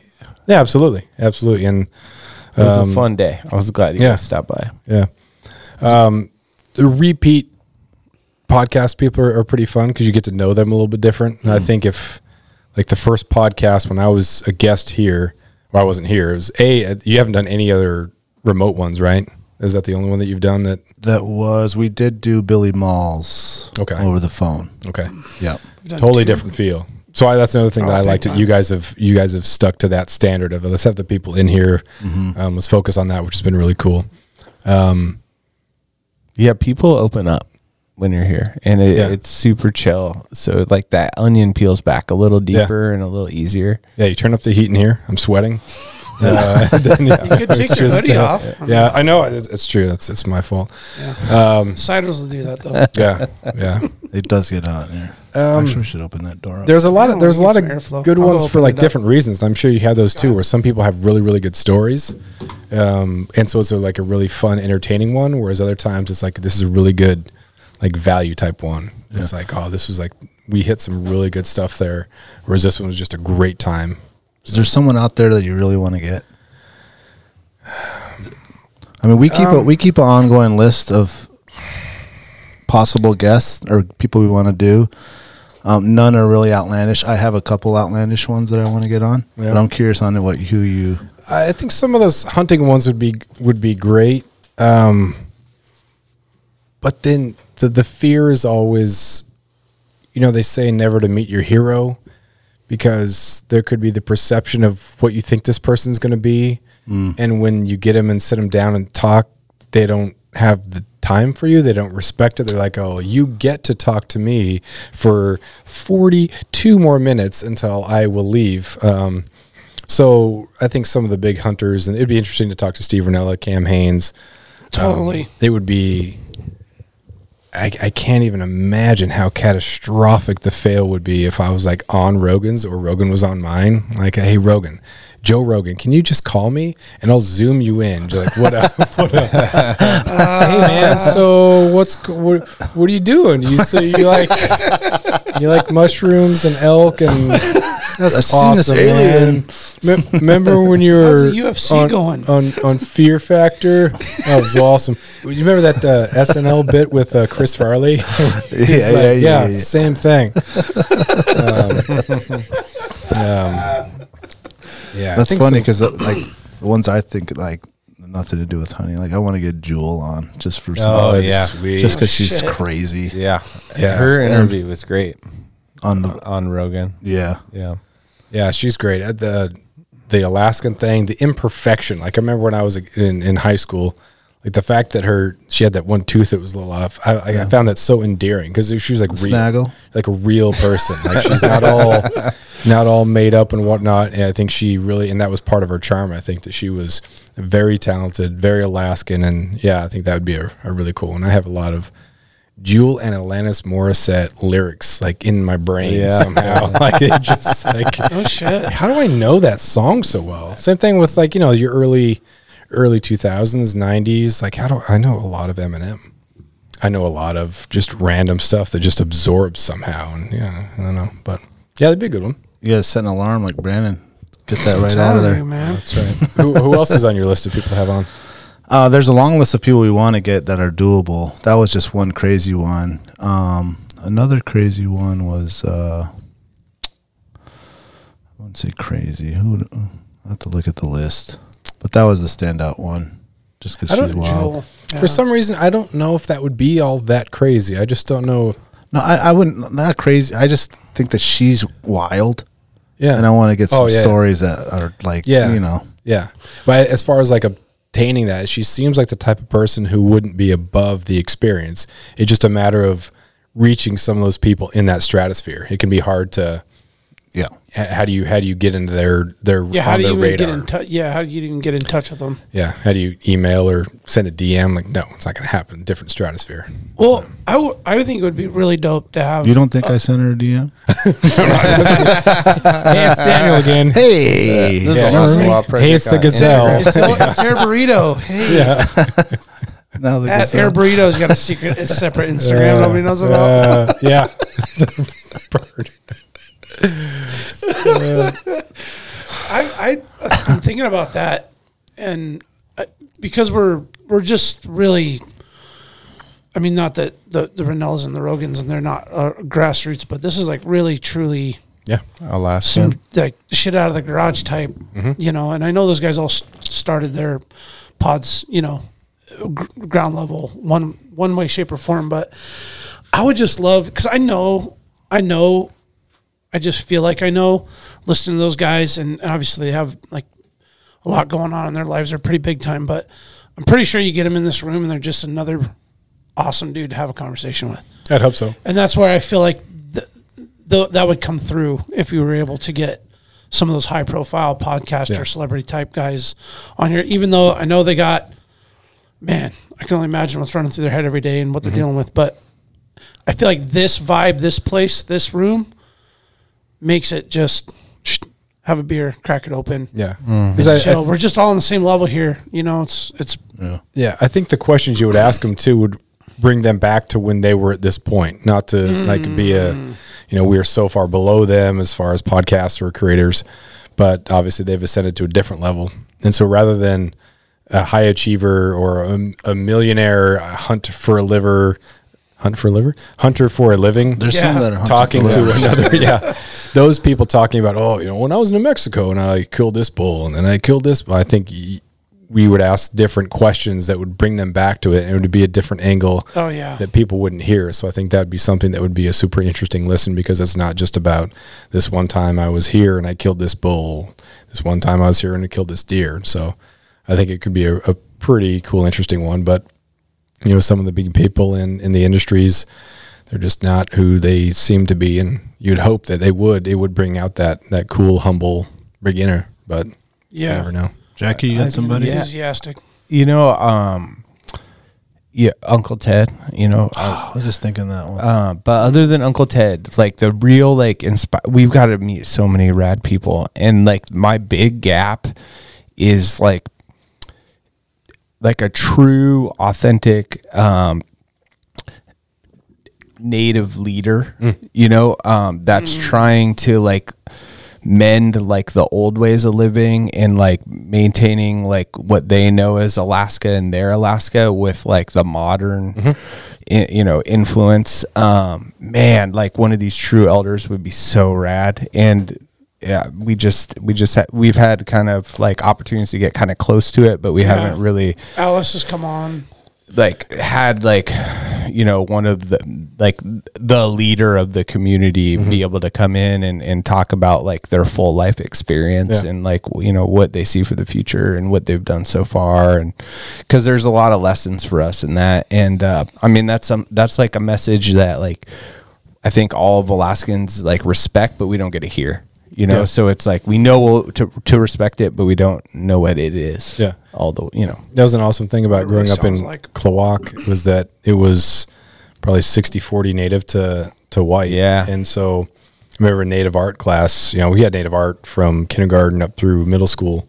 And there was a high school class you could take, but there was so limited offerings based on teachers, like you couldn't get in there. But I remember John Rowan in native art telling Kushtika stories. I'm like, John, I have a knife in my hand. Like, you can't be telling me these scary stories about the Kushtika, man. But man, he's just an unbelievable wealth of knowledge. A master carver. He's carving all those totems, but he doesn't get any like credit. I think Time Magazine interviewed him once for some of the caves that have stuff on Prince of Wales. But I mean, he just when people talk about looking at a piece of wood and being able to see the totem that's going to be carved, or seeing the work of art. And we have the first halibut bull he ever carved. And I'm like, dude, this is crazy. At the time, he was just kind of, he's just kind of starting out. But now that we have that, and he's, selling stuff for thousands of dollars because he's just a really, really good artist. But he doesn't have a social media, anything like that. He's just that old school, does the thing, master. Such a great example of, he wakes up, gets on Facebook, and says good morning to everybody as he has his cup of coffee at 4:30 in the morning. Then he goes and he carves, and just retired. And he was the custodian at the high school. Oh, that's goes from custodian to full-time native art teacher. Just an amazing human being. And then he knows the culture of Klawock in the old days, and just the kindest, friendliest person. And he's that bridging the honoring the traditional, but also in the modern time, utilizing the best of capitalism without, again, manipulating, undermining, or corrupting. There's some unbelievable people out there that are so great. And I'm so happy that I was able to grow up in a town like that because of those values and the respecting the elders. And how many times we go to basketball games and there were seats that were reserved for the elders, and everybody respected that. It was just part of it. And so as a kid, I learned so much from that, and it was such an important thing. And I go home now and they say, people from Klawock say, welcome home. And it's just such a warm greeting to be back. And I mean, obviously there's, we were a white family in Klawock, but it didn't matter. The people that we were accepted, like we're all chieftains. It was just being asked to speak at graduation was crazy there. I'm just like, wow, whoa, what's going on here? But yeah, I think that's a voice of Alaska. It's great that it is being more amplified, and the value you get from people who are able to talk about it in a good way is really cool. What's the best place to get a beer in Klawock?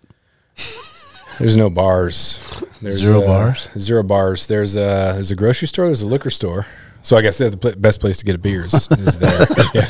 I mean, the question, I'm sorry, I was laughing over here so hard because I'm like, it just has to be one place. Yeah. It's like, I know, it's like Uncle Joe's, man. Like, he's got the best beer. The grocery store. Shit, man. There's no hot dog stands out there. No hot dog stands. It's prime property for that. Yeah. So moving to Ketchikan was like going into the city.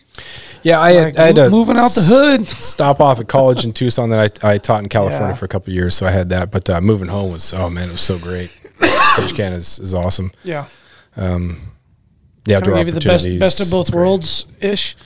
We're still the tight knit, but it's pretty amenities tight. too. It depends on, same probably thing with Anchorage. You're talking with some really high achieving, like some of the best of Alaska has to offer is here as far as entrepreneurs. Some of the people you've had on are just truly remarkable people. But there's also, when we drove by the Sullivan Arena, I was like, oh, there's where we never went to state. Like we never played there because we always lost at Regions. We never got to play there.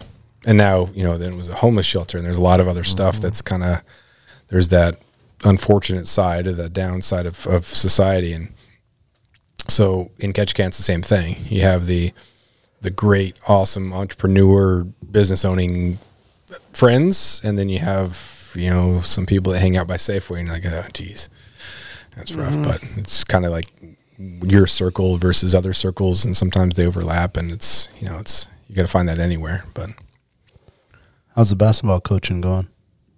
I'm done. Never going back. Never going back. It was great. I was telling Brandon as we were driving around that like one of the reasons or one of the things that I miss or that I don't miss most about coaching is like being up here for the Diamond Tournament and driving around half the girls' basketball team. And it's, cold outside. There's an inch and a half of ice on the road.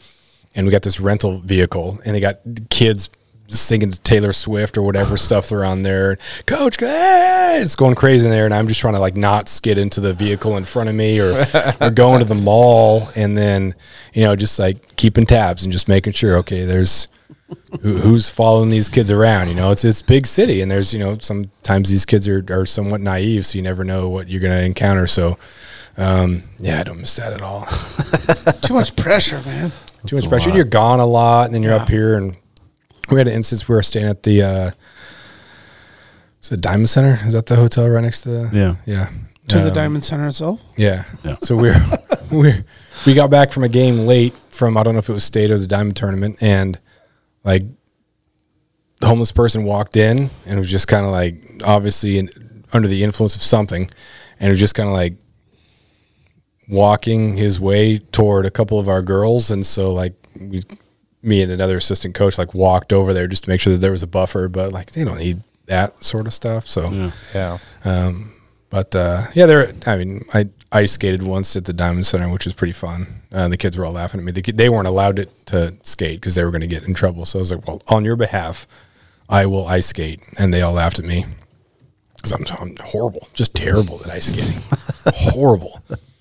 Like Happy Gilmore-esque, but without the hockey skill. It's just atrocious. Did you put on the green figure skates they got over there?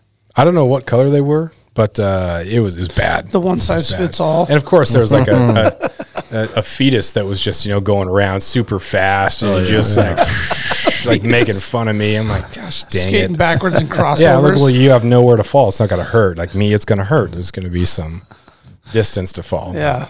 Tree coming down. Yeah, I miss a little bit of it. It's a nice way that you can kind of get the best out of kids and yell at them, and it's cool to see that growth. But I'm done with coaching. Yeah, I was thinking there had to be some really good values and like life lessons. Yeah, from the experience, or else you wouldn't have kept doing it. I mean, you kept going back. Yeah. Year after year, you probably were like, "Yeah, I'm not going back next year," and here I am. Yeah, I think up until the end, I was like, I'm in it. And I was like, ooh, I'm not really sure. And so as soon as you're not sure, you got to get out. Okay. Especially with that, because the kids tell. Yeah. If you're halfway into experience, you're not really there. So I was like, man, if we're going to be going on all these trips, if we're going to be going to Fairbanks and if we're going to go to Anchorage and sleeping in hotels, and it's best that I'm fully there. So, and I was just the assistant coach too. So the varsity head coach was very invested and very diligent. He was so good. And he did great afterwards. It wasn't like he really needed me, but yeah. So it was fun. I've been enjoying your house videos. We talked about that. The house videos? I've been enjoying them a lot. Thanks, man. Yeah. Oh, for people listening, the Instagram is Alaska Lund is your personal one. Yeah. And then the _Mediocre _Alaskan. Yeah. I doing two of them is just, I'm like, what am I doing? I don't want to do two. I got to manage two of those damn things. Yeah. Well, for you, it's just one. half of one. He doesn't do even none. do He Yeah, does just not. do don't even it. do That's too These much. guys, man. Yeah. They post, it's a miracle. I think I'm about to just make the image the only photo, and then there'll just be no posted. Just pin it. Just repin it. Yeah. Yeah. Set a timer so that you make another I'm going to post. set an alarm for 9:30 tomorrow morning after our meeting, and I'm like, Yeah. oh yeah, that's what I was going to do. Well, it was an interesting place to build a house because Southeast Alaska, people were, when I posted a couple things on YouTube, people were looking at, because you don't have to bury the foundation. You have to dig way down, down south in lower 48, you have a basement like for tornado, protection. And then also just you have a basement, whereas you don't dig down in the muskeg or there's bedrock. So you don't do that there.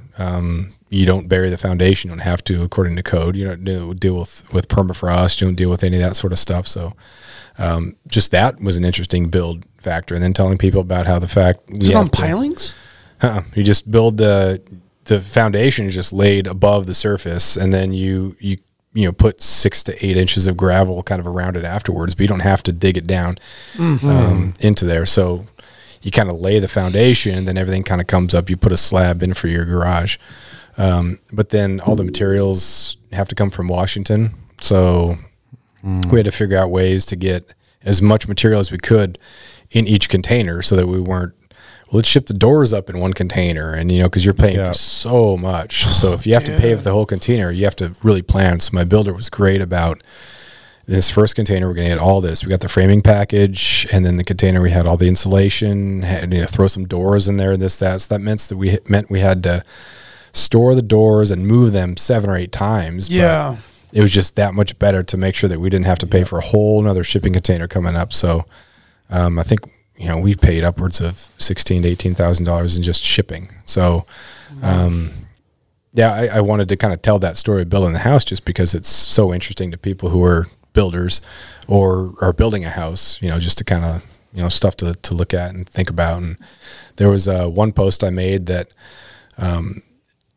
we put the insulation up, then we're going sheetrock on top of that. And someone asked about a vapor barrier where you put up a sheet of plastic in between.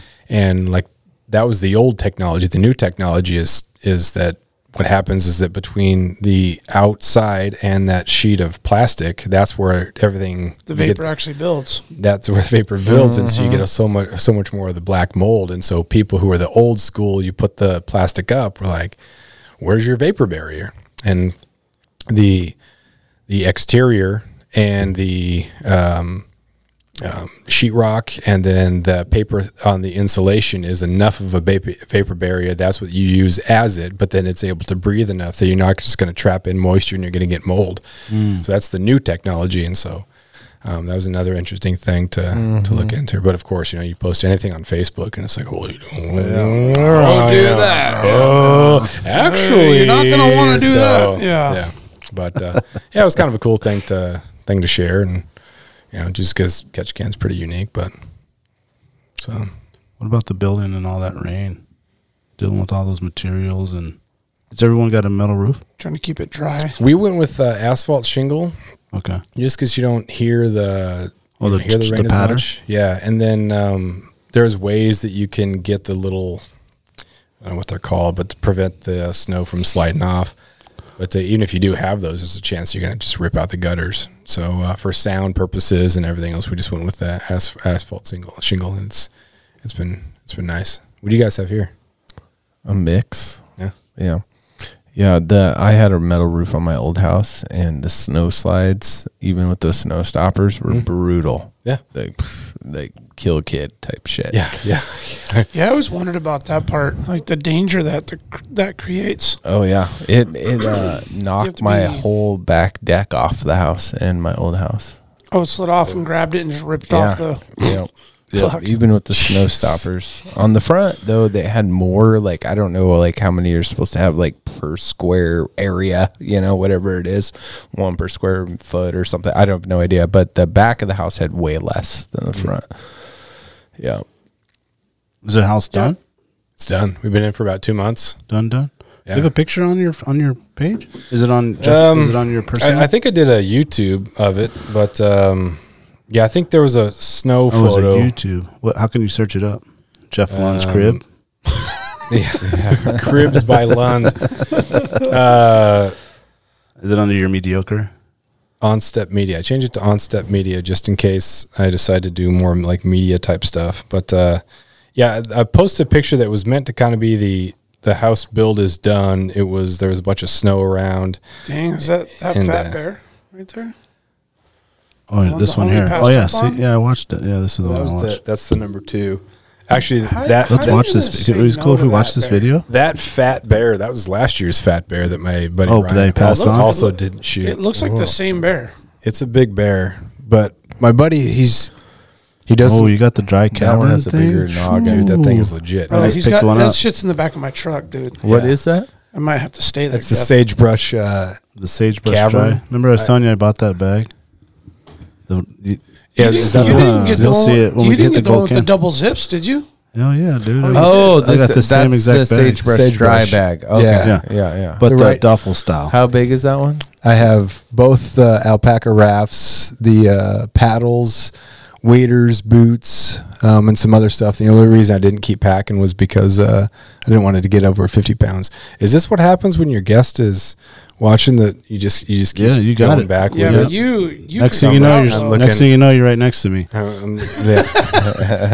just swing that on back. Yeah, so that was a huge pain because the utilities weren't stubbed out. The water sewer was not stubbed out down the driveway. The driveway is off to the left there.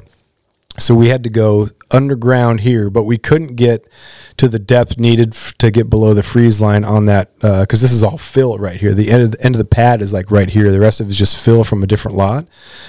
So you couldn't get an excavator there to dig down deep enough, and so we had to go Arctic pipe above that. So it's 75 feet to the edge, 75 feet down the slope. And that pipe is so unbelievably expensive. It was like $10,000 for those pipes. Or do they have like heat trace in them? Or? Yeah, they got heat trace. I mean, they're pretty awesome, but it was just so expensive to do that. What's heat trace? It's like heat tape, but it's gotcha. Yeah, you have your underground or your under the house stuff that's not like industrial grade, but the stuff that's for exterior use is much better. So, yeah, this is the almost done. I think there's a finished one. Looks good. There's me kind of walking around there. Yeah, we built the lean-to on the side to have a boat. They could have the rods up or the antennas up, yeah. so it's plenty big to kind of keep that dry. It was well documented. I enjoyed watching it. Just how you're talking about the doors. Yeah, kept moving the doors. And then it's weird, like you take pictures all around the house as you're building. That way you know where the lines are, and that way you know where the electricity is. And so if you're drilling any holes later, you kind of know where stuff is. That's how you do that? Oh, there's those doors. There's the doors, moved them a lot. Did you ever scratch them moving them? I think dinged it a little bit. And just to be clear, like my wife and I did very, very little. We did the insulation. We moved some stuff. We did the painting, did a whole bunch of that sort of stuff. But all this stuff was done by professionals. We weren't like Googling how to wire the house or do any plumbing or anything like that. So, but, you can cut out costs just by being available in the evenings to clean up afterwards. So that the way the electrician doesn't have to sweep, it saves 15, 20 minutes a day over the length of the job. You're saving a couple $100, and if you apply that to everything, you paint the baseboard yourself, you do a lot of the hauling yourself, you're just available. It really helps to minimize some of those costs. Do the insulation yourself, which is a huge pain. So, damn, what a project. Yeah, it looks good. I like how you put lots of windows in there, though. Yeah. Lots of daylight. A heat pump is great. Works as a dehumidifier and super efficient. We Heat went, pump? Yeah, went up a little bit in that. So it's a little bit bigger than we might need, but it just runs so stinking efficient. So that's definitely a good way to heat the house. Satisfied with it? Oh, I love it. You guys are on oil down there? What's that? You guys are on oil? No, it's electric. So is there a dam down there? yeah, we got a couple little hydro plants, and then if things get hairy or something like that, or the water gets too low, then they go with a diesel generator. What's the megawatt or kilowatt hour? Not sure. Old stat guy here. You're going back in history. Yeah, that was. That's back in history? The beginning. Yeah, Okay. that's the.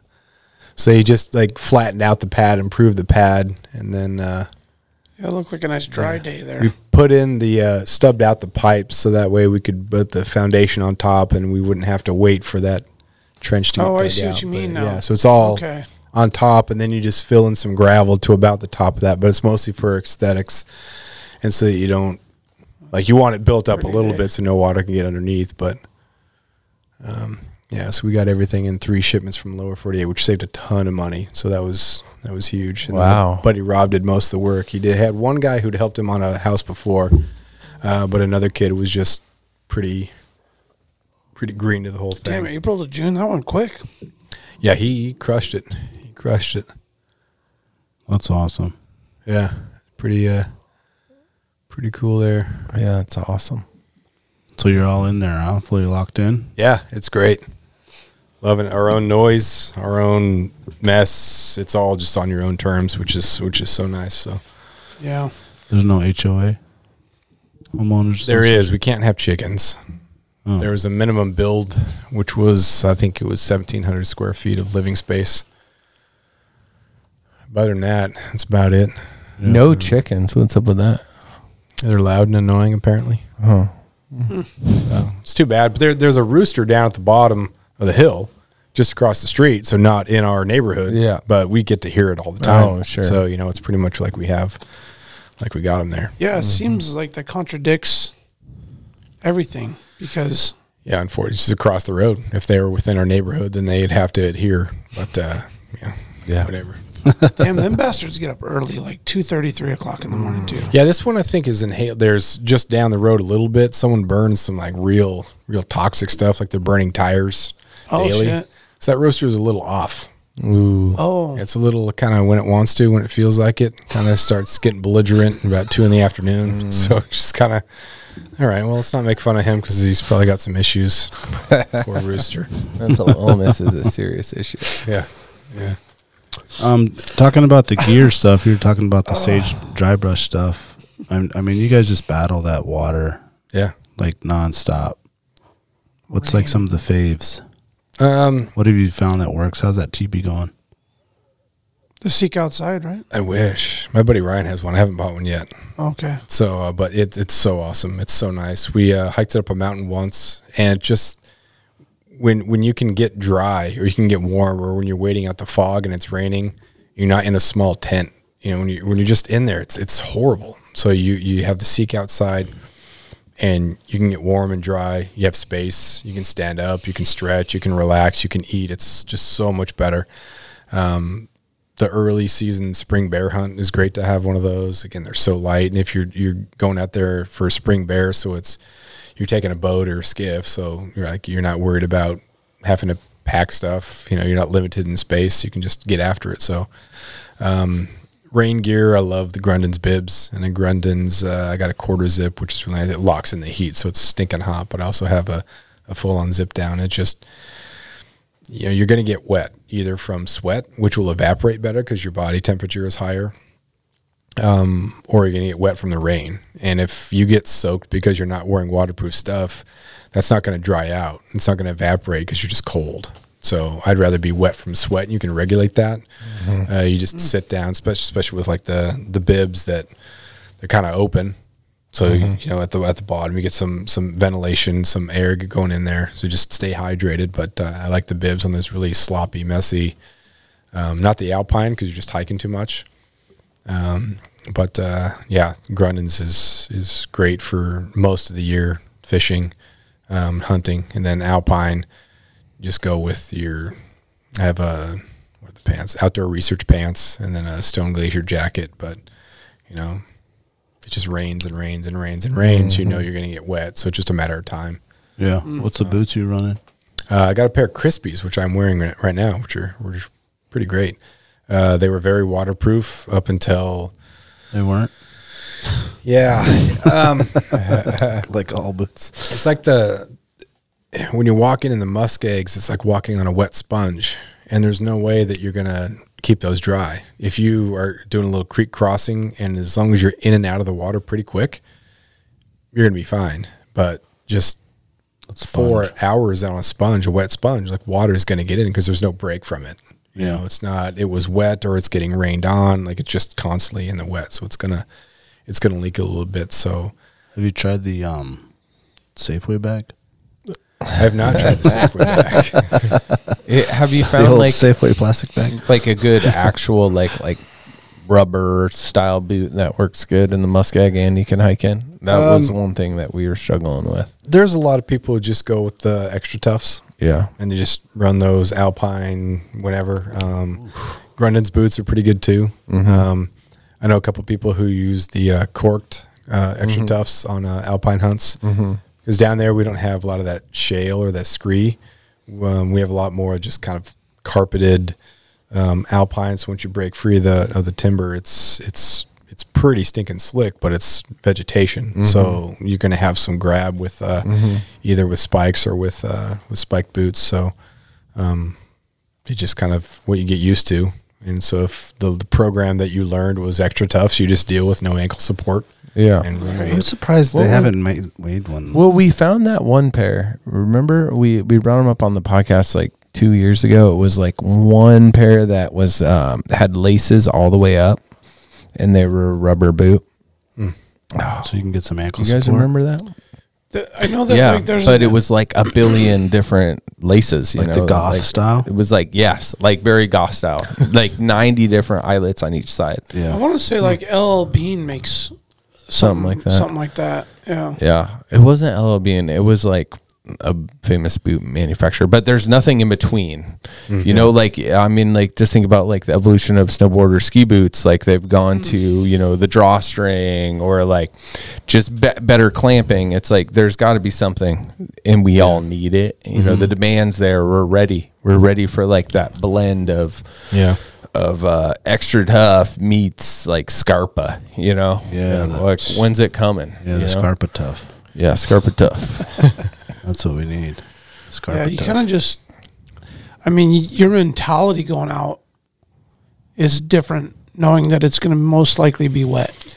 Yeah, and I think most of the hunts down there are just a lot of times we do day hunts or overnighters, 1 or 2 nights, and so you know that you're back in 2 days. Just gut it out. So when you guys are talking about 8 to 10 day hunts and you're soaked for that long, it's a little bit different. But there is a chance that, you know, maybe the storm breaks, so you can stay in the tent. Like it's a little bit different. But there, it rains for a while. Not that it can't rain for a long while up here too. But No, but I mean, the hunts are a lot shorter. You can access the territory, whether it be mountain goat, bear, or deer territory. You're getting there so much quicker, so you don't have to do the 8 to 10 dayers.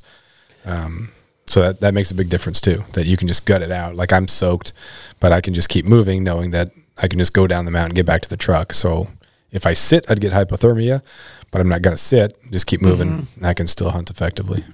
You know, they might need like the vacuum seal. I like that it. Right to the watertight gator, up to dude. the knee. Yeah, or just to your foot, and then your foot goes in.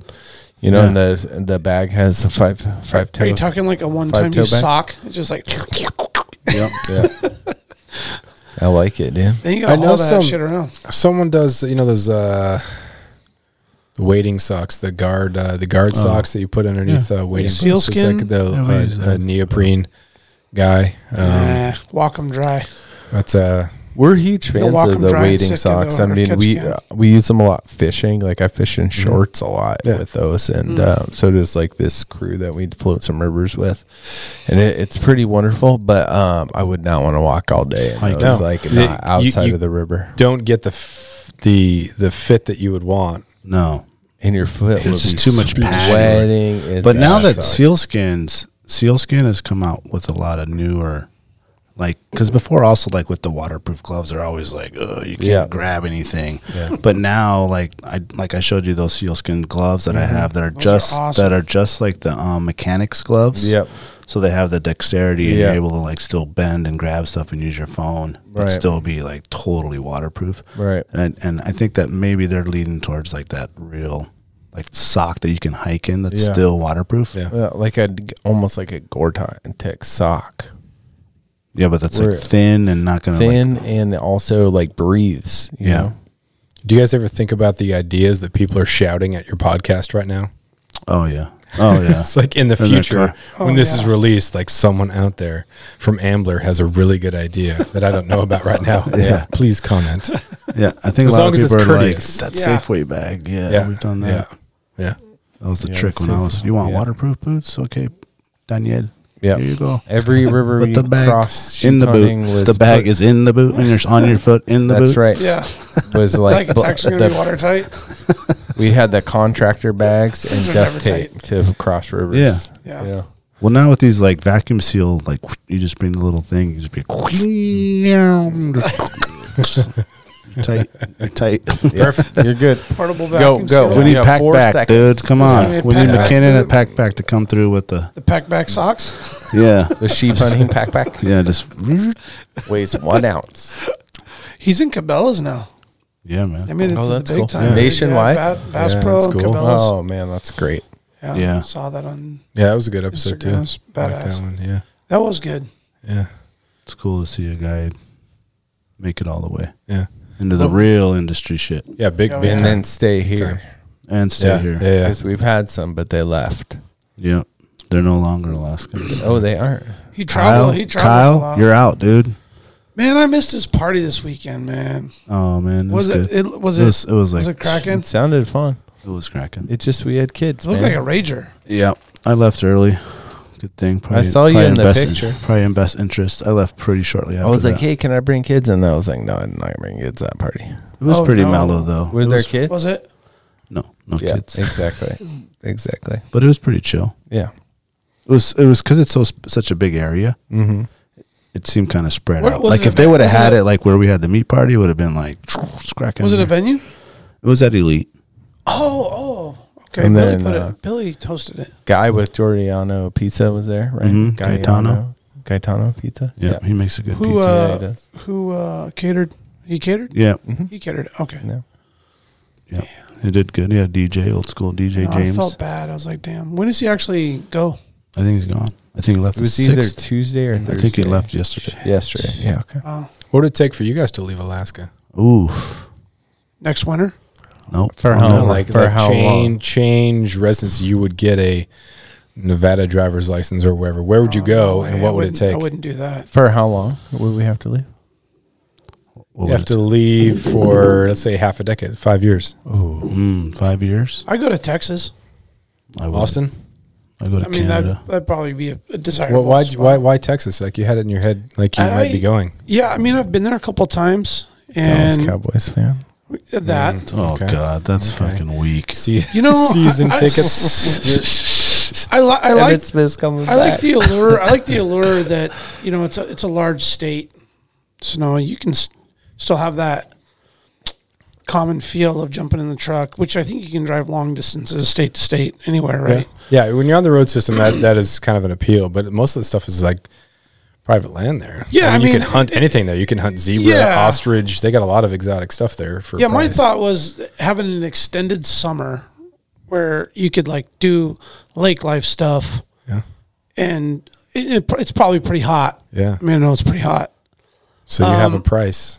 Yeah, and then there's the access to pro sports. You Yeah. know, it's one thing I like really miss living in Alaska, but you can actually travel outside and go catch whatever games you want on miles. I mean, it ends up actually not being that hard to do if you're really dedicated to it. Yeah. I like that part. I'd love to go to college football games. I'd like to. There's an allure to experiencing a different kind of like lifestyle than what I'm accustomed to. 40 years in Alaska. Yeah. I mean, I wouldn't leave. my perfect scenario It would take be, like fishing's done and hunting's done. Like you're not allowed to do it. Yeah. You're not allowed to go outside. Yeah. I would go like have a sailboat in the Mediterranean or something. Oh, you meant Dude, like you'd leave the states. Oh, well, I thought you were talking about the states. Sail. I mean, that's what I was. He went. Oh no, I wouldn't Mediterranean. leave Alaska for another state. Okay. Hell no. I mean, we already did. We left for college and came back. Yeah. We've already done that. Lived in Seattle. See, that's I the know thing how to too, fuck- man. Y'all did that. I never did that. Yeah. Well, See, I never experienced that, man. I I stayed think home the it whole solidifies. Like you get out, and I lived in California for a couple of years too, so it was a lot of fun to go to the Sierra Nevada, and there's trout fishing, and we went into town a little bit went to a couple Sacramento Kings games, a couple A's games, but there's like a brochure life down there. These are all the things that you can do, especially if you live in the city. But I had friends in LA that like you can't do it every day, and you don't do it every day. Like you can spout off the best of LA, you can spout off the best of the Bay Area or Sacramento, but most people don't do it even regularly because it's too much hassle, too much traffic, too expensive. That's whatever. right. So 100%. Too, right? Yeah. Like, well, same as here, man. You get these people that live here forever and don't do nothing. Yeah. It's like, which is sad because it's a little darker and colder in the winter. Man, I tell them all the time, like, why do you even live here? Like I have a girl that works for me, and why do you live here? Yeah. You don't fish, you don't hunt, you don't camp, you don't ATV, you don't ski, you don't snow, you don't do anything. You don't go outside. And you hate the cold and you hate the dark. Like, what? Yeah. It's amazing. What are you doing, when man? you go to San Diego and you'll just at least be happy with the weather. Totally. Just as and if you're an indoor person, then indoor is the same anywhere. Yeah. You know? But I mean, it's like if you're getting out 2 or 3 days a week, doing stuff you love outside and connecting with the outside, skiing, playing hockey, you know, whatever it is that you're into, snowshoeing or whatever, you know, the winter is not bad. It's fun. We're excited. Wake up call for all those people. None of those people listen to this podcast, but like Alaska's cool if you do that in the winter. Like we actually are excited for the winter, you know? Yeah. Yeah, I agree with that. Not so much on my end. Yeah. Not lately. You know, Seattle was where I lived after college, and back in the game. I'm ready when you are, Dom. it has like a big like outdoor theme. I mean, the home of REI. Yeah. Like as like someone who goes outside every day, it is impossible to get outside there. Outside of like the single track mountain biking, which they like did a long time ago, and it's like embedded in these like weird easements in the city, and they did an outstanding job for a concrete jungle. Like if you want to go on a hike, like that in no traffic is like 30 minutes away. Yeah. Like you better leave at 1:30 from work to go on this hike. You know, it was just fucked up.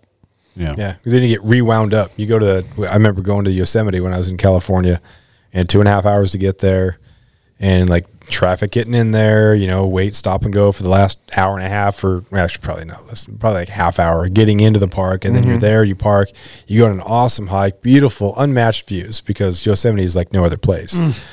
But then you look at Half Dome, there's nothing like that. It's beautiful. It's unbelievable. Then you get back to your vehicle and you drive home, and you get rewound up with 2.5 hours of traffic again. So it's like, what did I do? It's like a net zero. So it's pretty cool. It's unlike anywhere else, but man, here it's a lot more beautiful. I am a little bit jealous of the winter sports that you have, because we don't really get the snow to have a lot of those things. We get a lot of the rain. We'll get snow. I need some new rain games. Yeah, rain games. So what are rain games? Yeah. Everything Some that you rain do activities. except for in the rain. Yeah. You could be the founder of the World Rain Games, man. Yeah, it's just so gray. I remember coming up here for the basketball tournaments in like January, so at least you can see the sky and the sun. It's blue. It's cold. To a tournament in Fairbanks, same thing. It's -30. At least you can see blue sky. At least there's some sun. Down there, when it's just gray for 2 or 3 weeks, you're just kind of dragging. Yeah. Sun never really gets up. It's just kind of, and then goes back to sleep. Just gray and dark and cold. And it's just a different cold that kind of sits into you and it gets into your marrow, because you can't put on a puffy jacket. It's just going to get soaked and you're going to get cold. So you can put on a lot of clothes, but it's just sloppy. Yeah. But Is there like a month that's blue down there? October sucks the worst, but it's hunting season, so it doesn't suck the worst. Yeah. But in terms of like bluebird and like getting some sun. Yeah, where's a I thought you meant where's like a blue window? as in like it was really depressing. Like October sucks. February sucks. I think you meant the January opposite of sucks. July and August tend to be pretty good. And we can have some nice streaks. We had a really nice May. It was super, super warm. I was able to enjoy that from inside my classroom. Nice. So I would just kind of stare out the window while the kids were taking tests. Wearing Yep, sandals. there it is, kids. Look at the outside. It's blue and sunny, and you can't have it, but neither can I. No, So we're all stuck here together.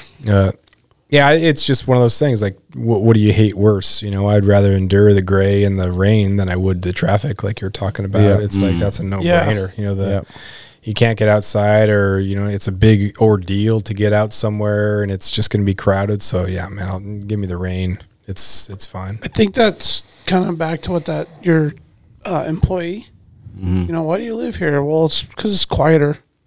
So she could go do that life in Southern California and battle the traffic just to go do anything.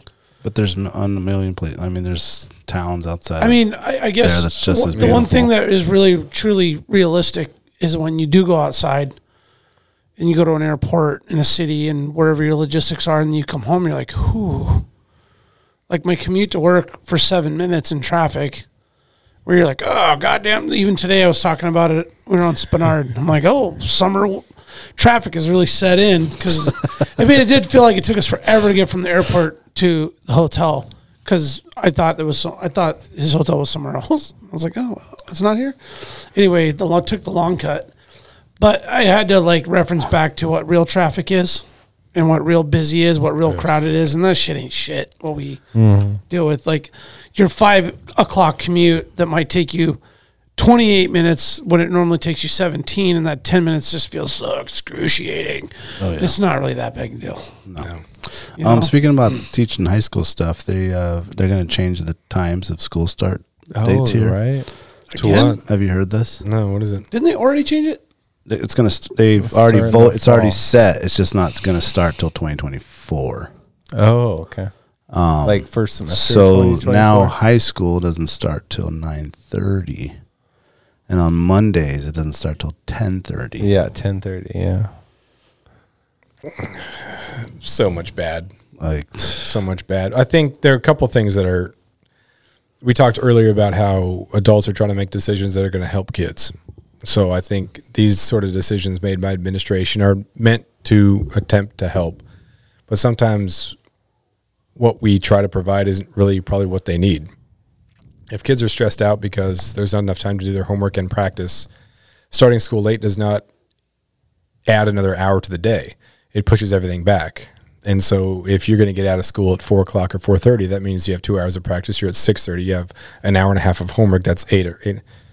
You just push everything back. yeah, exactly. And the idea is more sleep, but since you're pushing everything back, and because you just play video games till 2 a.m. instead of 12. Yeah, it doesn't create, and it's again, it's adults that want to attempt to help, but it comes down to discipline and figuring out how to make this work. And that's one of the most important skills that kids learn at some point is I need to figure out a way to make this work rather than have everything shift in order to fit what I feel like as a 16 or 17 or 18-year-old. I cannot achieve or I cannot function unless every circumstance is catered to me. And that just is not at all what's going to be beneficial in the future.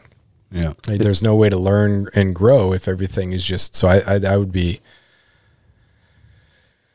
I would not be in favor of that. As a good teacher, I would say, sure, that is fine, and we will make the most of this. But well, and then they're also making the other kids, PC the little kids, go to school earlier. Yeah, they So flip now- flop like elementary and high school. So much. now, like the same family that has like an older kid and a younger kid, the younger kid that has to like go to pick up the older kid from the practice and then whatever. Now they're getting their dinner late. Now they're going to bed later, but having to be in school earlier. And like little kids, like the elementary kids need like 10 to 12 hours of sleep at night. Yeah. Versus like a high school kid, which is like 8 hours of sleep. Yeah. Yeah. Is Ketchikan its own school district? Yeah. Yeah. It's its own thing.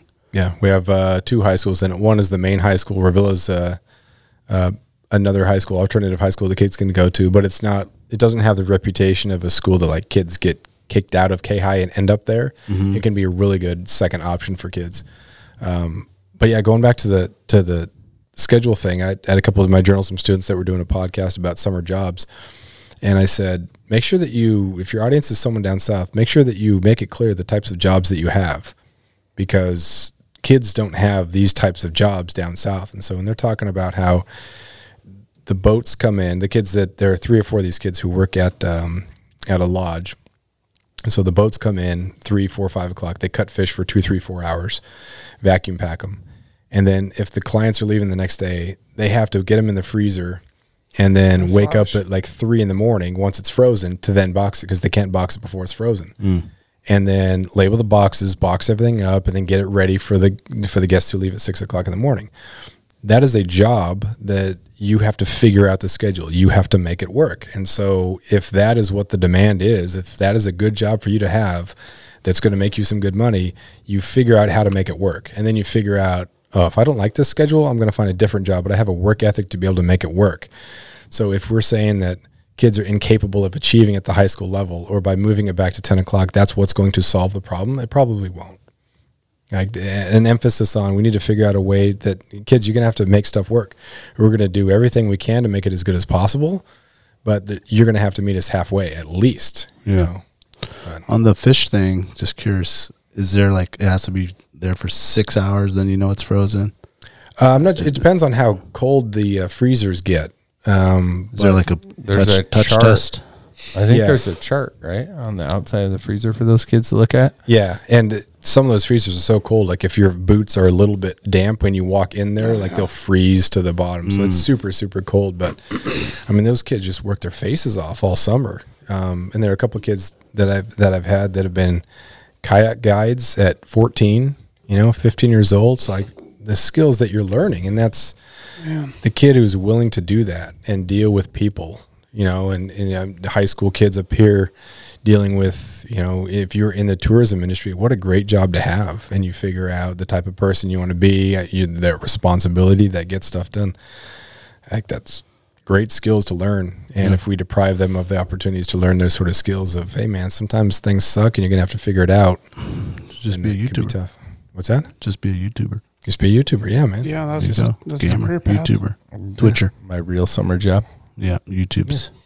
We're gonna see what your trivia game Yes. is like here in a Excellent. minute.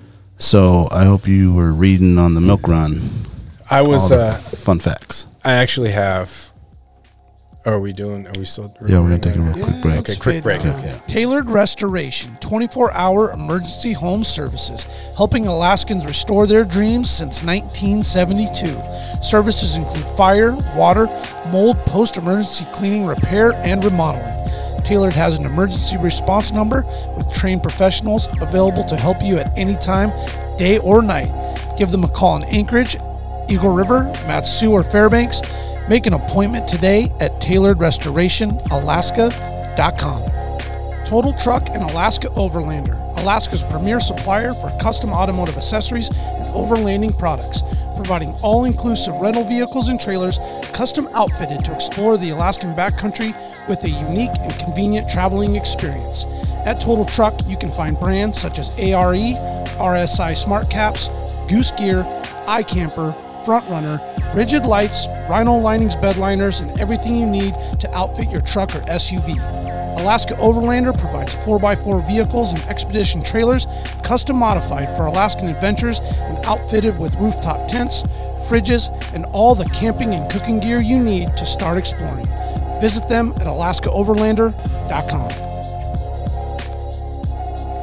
Watch this. See how we're laughing now? Hit the laugh button.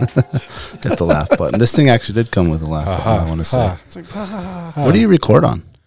I have a Zoom PodTrack 4, and Okay. then 3 Audio Technica headsets. Okay. There's a B, whatever. They're kind of the standard. If you're going the headset route, what everybody else has.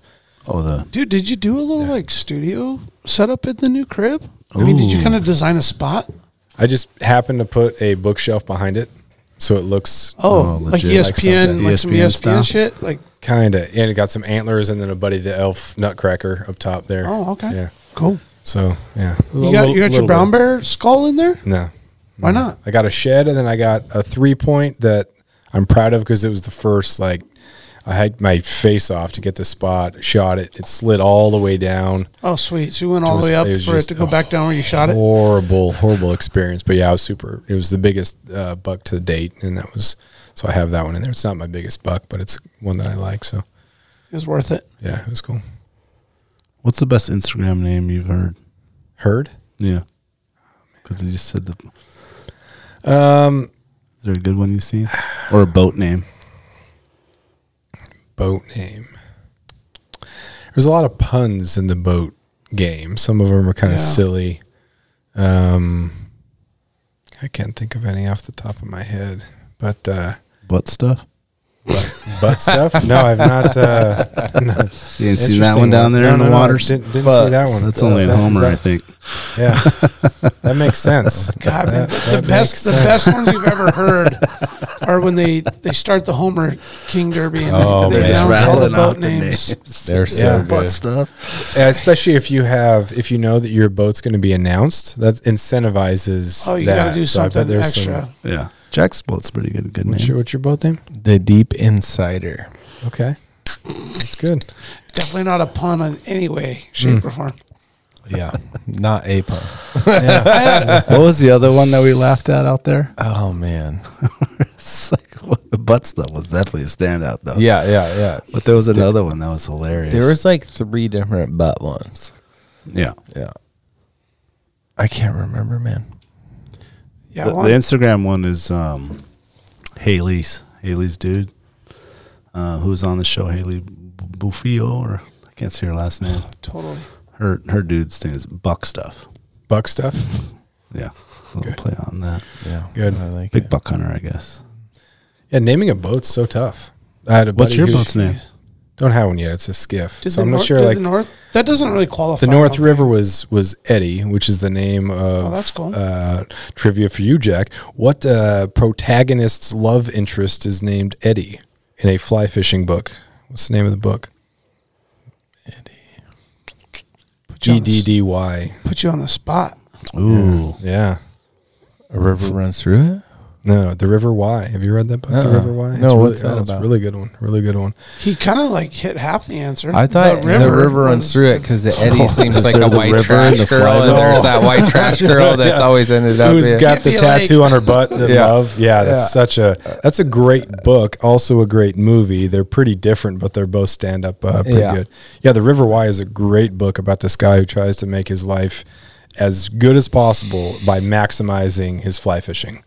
But then finds out that there's obviously more to life and whatnot. absolutely. But he meets a girl. He sees this girl who's fly fishing, or she's fishing for steelhead, but she's naked and her name's Eddie, and he can't even talk. It's pretty good. So I named the boat Eddie. Nice. But, Then I make really it. like that. That's pretty cool. What time frame book, was yeah. it set? No, the name Eddie for your boat. Yeah, it was cool, and Yeah. because we used that to go mostly to get the steelhead fishing. That's what we both really love to do, and so it was Sweet. like name that to get to the steelhead grounds. The book was I don't know when it came out. No, but, where is it like set? Like what Oregon. age? Oregon, and he's Like like time frame. 19, 18. So it's just like that self-discovery time of your Yeah. life when you're like, okay, I've got to find the point of my life. I'm out of high school. His dad he was a writer and a renowned writer. And so he was kind of in his dad's shadow. And so, yeah, it's a cerebral book, but just a really good book. I'm kind of surprised. I'm not disappointed. Yeah, I've in never it, but it's a heard great- about it. Yeah, Yeah. The River sounds Why. great. It's a great book. The River Why, there it is. River Why. I was trying to hit a boat with the name Chumstain. Chumstain? That's a good one. There you man. go. That'll be Yeah. your boat, man. I mean, it could offend people. Yeah. So Brandon goes first on this, right? Always. Oh, Because there are times when I'm listening to the trivia and there's a number that comes into my head as like a first guess. So I hear the question, I think like, all right, 13,000, and then Brandon says like 42. I'm like, whoa. So he's either like right or way off. so based on his I feel like guess. it's a 50-50 shot. I sometimes nail that shit. So That's the thing. It's like, Like you're either 60% on. of the time, I am fucking Yeah. right every time. Yeah. Well, it's good like to know that Sex people are Panther. in their car or wherever they're listening to and like guessing as well. Oh, yeah. I think it's the fun part, right? Yeah. Yeah, So totally. there's a natural order because Brandon guessed so fast. So we've yeah. never had to do that. Sometimes I tell people like today, like you're last. I'm last. Because Oh, Okay. true. Okay. So I These have the are benefit. these are like set up for your region, so you know Oh, you set got to me up give for these guys failure. a shot. Wait, All right. by the way, how wide is Iliamna, Brandon? I'm just kidding. 7 miles. 7 miles, yeah. And it was like 42 feet deep or something like that. That's not 19 miles and 1,000 feet deep. Yeah, that's crazy. I think we all had know. fun that day. Did you actually think it was 1,000 feet deep? I didn't think it was that deep. I knew it was really deep because I knew about the Loch Ness monster or something that was in there, the prehistoric sturgeon or something. But 1,000 feet, that's down there. It's deep inside her. It's deep inside it, baby. Yeah. Brian was like, I'm not gonna, my kids are asking what the boat's name is. I told him, he's like, well, I'm not going to tell him that. I'm like, all right. Well, when do you get that's out? the boat's When do you name. You get just tell them it's the deep insider. Like, what does that mean? I don't know. Jack named it. It's spelled with cider, like C. Yeah. So it's just like, oh, he's deep in cider. Come on. Yeah. And then, like, when they get a little older, then tell them the truth. It's like my dad makes cider, okay? Yeah. It Is it says actually? cider. It's not on there though, right? Like No, it's name not. no. We have to put it on still. Yeah. It needs, it's going to be bright orange, though, right? It's got to be like that double shovel Yeah. logo. Yeah. Yeah. No, it'll be orange. And, well, it kind of depends what color we get the Alaska Wild Project logo on the boat. Because I don't want them to clash. And the one I have right now is white. So we have to get a different color one of those first. Yeah, the white AWP and then the orange The deep clash. cider. Really? Well, you put it on the side of the boat, right? I was going to put, Like on the upper. yeah, we could do it on the side, I guess. I was going to put it on the back, like where the windows will go across. So it Well, like splits over the door. The problem with an outboard boat and the name on the back is you can't read it. So that's why I feel like on an aluminum gotta twin be like on the outboard boat, front, it's no, on the side and the back. Oh, the side back. Yeah. I was thinking the front. No, I I think don't know. like, you know, What about like the right? back of the boat. It would Oh. just be like right here. Yeah. on Yeah. the backs. Yeah. You can see it in the water and But on the isn't trailer. that where the and- name, the actual wool name, ridge wool- is on their the boat logos right there? Oh, that's right. Okay. So I would think it'd be in the It'd have to front. be forward on yours. Yeah. Okay. Well, how about you put Good it where point. you want to put it? On I your will. boat? Yeah. How about that? Yeah. Hit Or it the so that- transom, it can go right on the like You the guys back. take the Woolridge off and just put. Well, what deep about right in insider. front of the transom, like, because that's like a high back wall. This was supposed to be trivia. No, Okay. I just heard. I thought I heard taint, so I don't know. Oh. yeah, that's.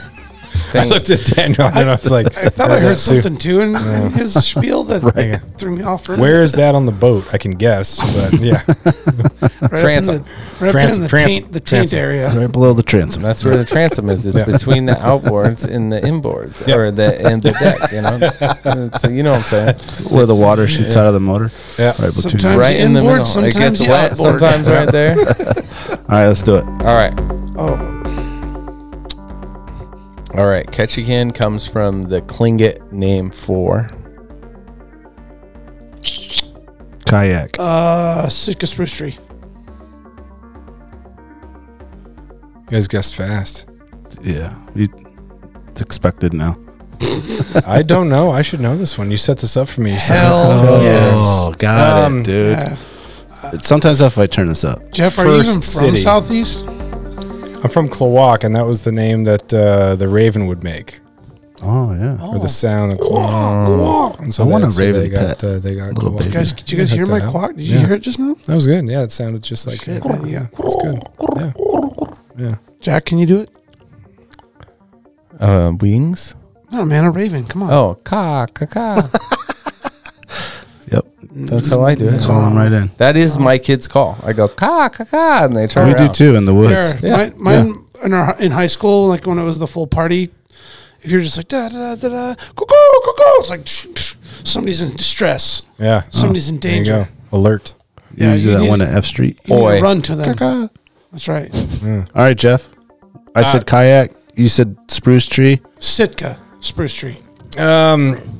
First city is because it's the first city on the way up there, salmon capital of the world. There, 3, 2, 1. city 0.5. with a river 0.3. in it. Boom. Yeah, I mean that's pretty close. So it means Oh, like shit. it's named after the Kitchkin Creek, and so but so the name actually means like the river belonging to the Kitchk. Yeah. But then they're saying that Kitchk means thundering wings of an eagle. But yeah, Oh, yeah, creek yeah, that yeah. the river runs through, or Yeah. town that the creek runs through it. Yeah. The traditional lands there's Ketchikan Creek, which is in the Right. main spot right there. But yeah, there's And that's the creek that's named after. yeah. Yep. So it's the creek where the eagle You win. soars. I'll be But on the also hunt. the thundering wings. I think I'd heard that before. It's But got to be an eagle, though, right? yeah, It's the name for the creek, which is what did Kitchkin, I say? and then it's the thundering Spruce wings tree? of the Spruce eagle. tree. Yeah, it says Yeah, spruce you're close. The spruce tree's on the bank of the creek. Yeah. So I was like, There's And something. you can kayak the creek. So we all win. 100-year-old homes now. All right. wow, So- they're not like falling apart.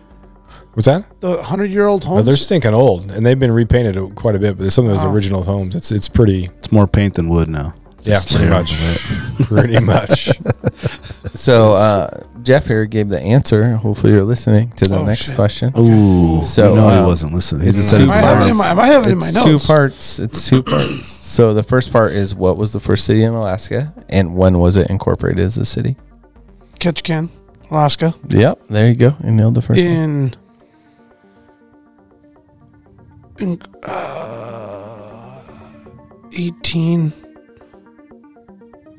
1861. Ooh, 1819. Oh, not old enough. Damn it.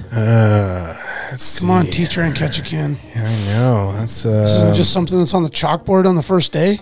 first salmon cannery was in Klawock, in Alaska, and that was in the 1870s. So it'd have to be before that. Would you say 1861? Maybe. Yeah. I think it Yeah. 675. 1875. So it was when the city was incorporated, incorporated. not when there's like a village. Yeah. Like Canning Town. Yeah, I didn't really know what that Oh. meant. I was just throwing That's it in when there. it's like officially 1907. a city. Okay, Yeah. Okay. okay. 1908. I'm sticking with my date. All right. Okay, hit it, Jack. It was 1900. 1900. Ooh. Yeah. You guys benefited from my Yes. we did. very close, well thought out guess. That was good. That was Good good. answer. One more, Jackie. I was Yeah. paying attention, Jack. Yeah. Okay. So,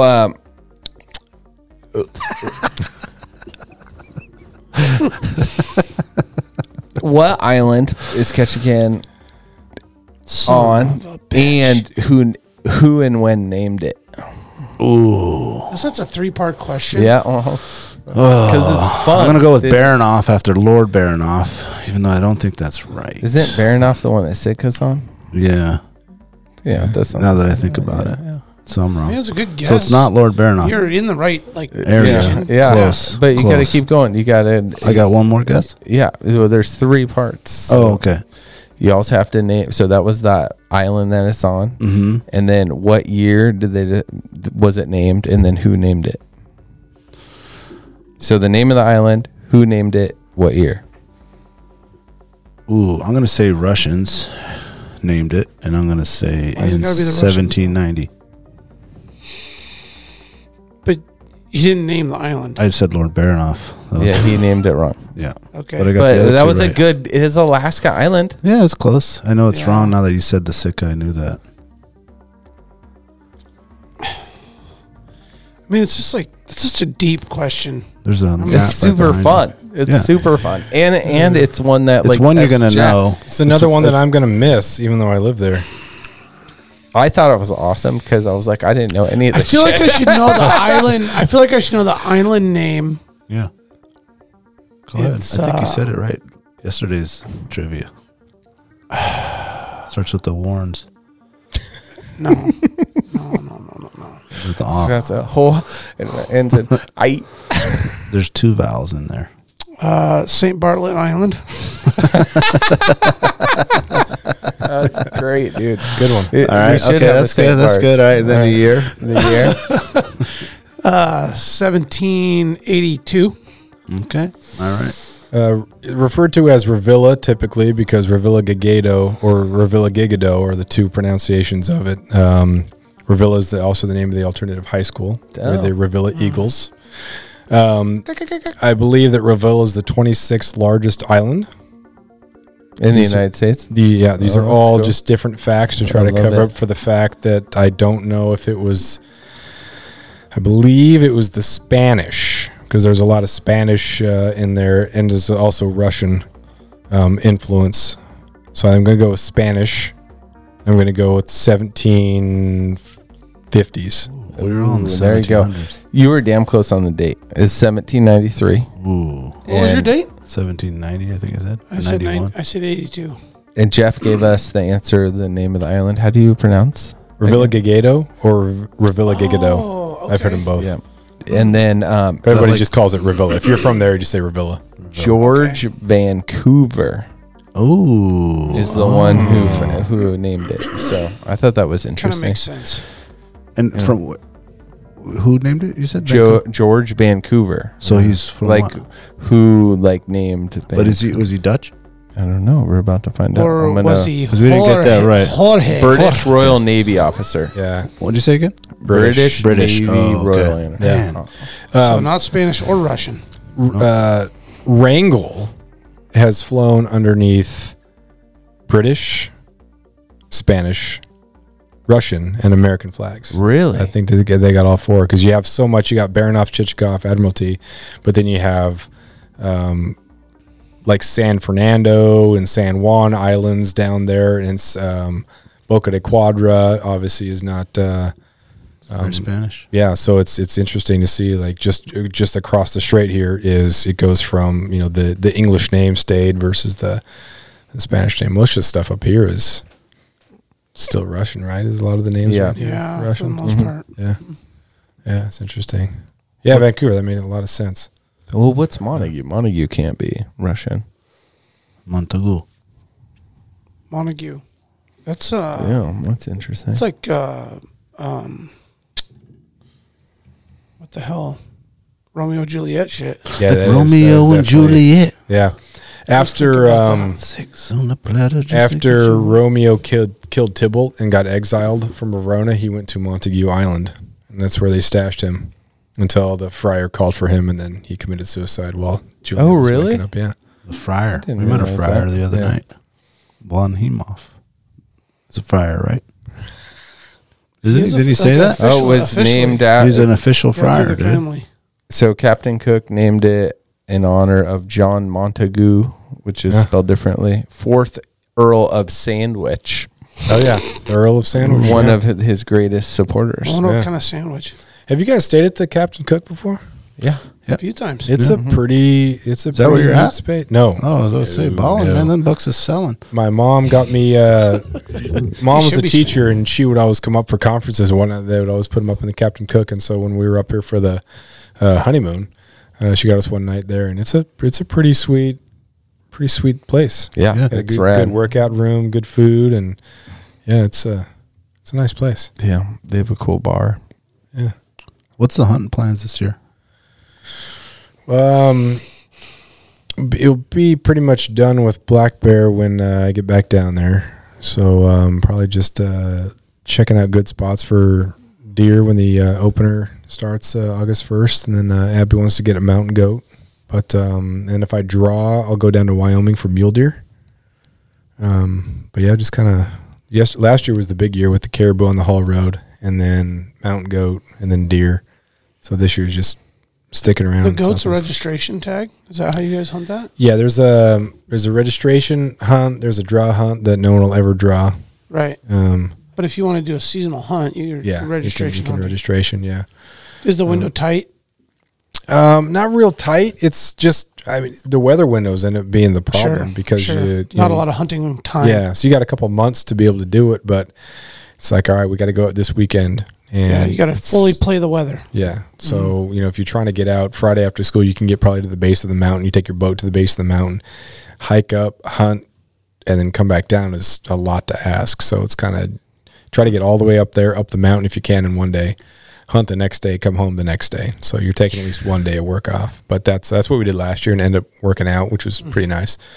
But yeah, it's tough. And then, you might choose your mountain, you get up to the top, and they're on the next ridge. Like, oh gosh, we can't go all the way down and then up the next one. There's just not enough time.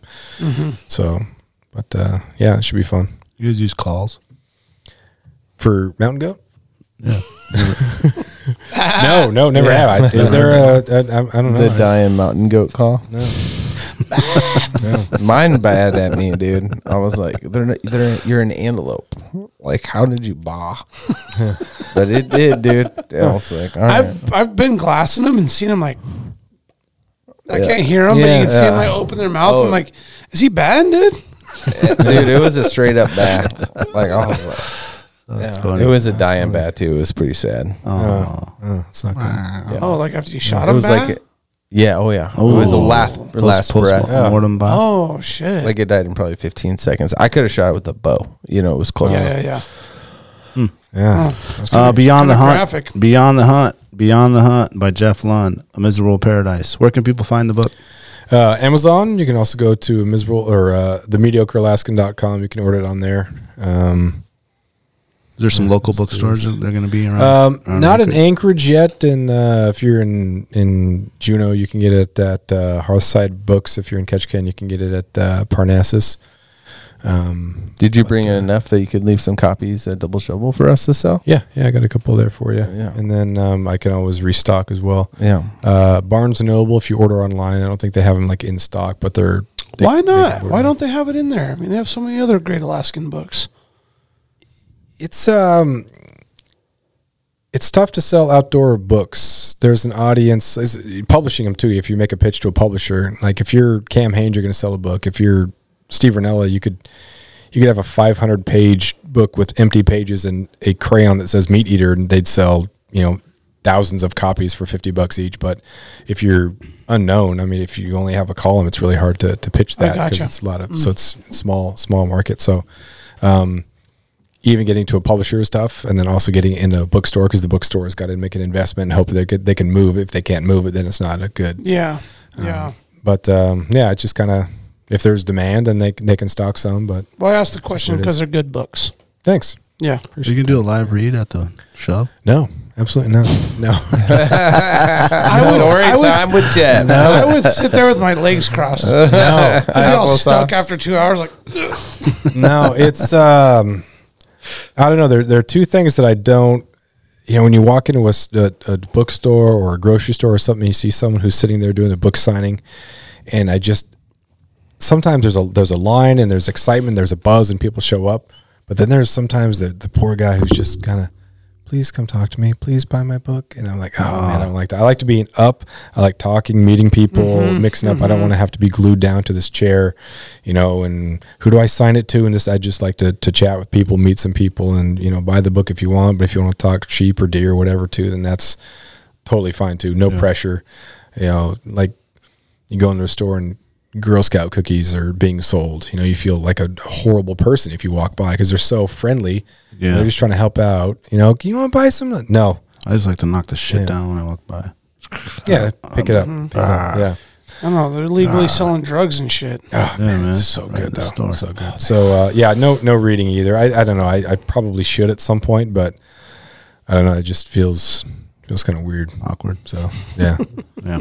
The Mediocre Alaskan, that's the podcast. You can find it on Apple, Spotify, everywhere you don't do the video version yet, right?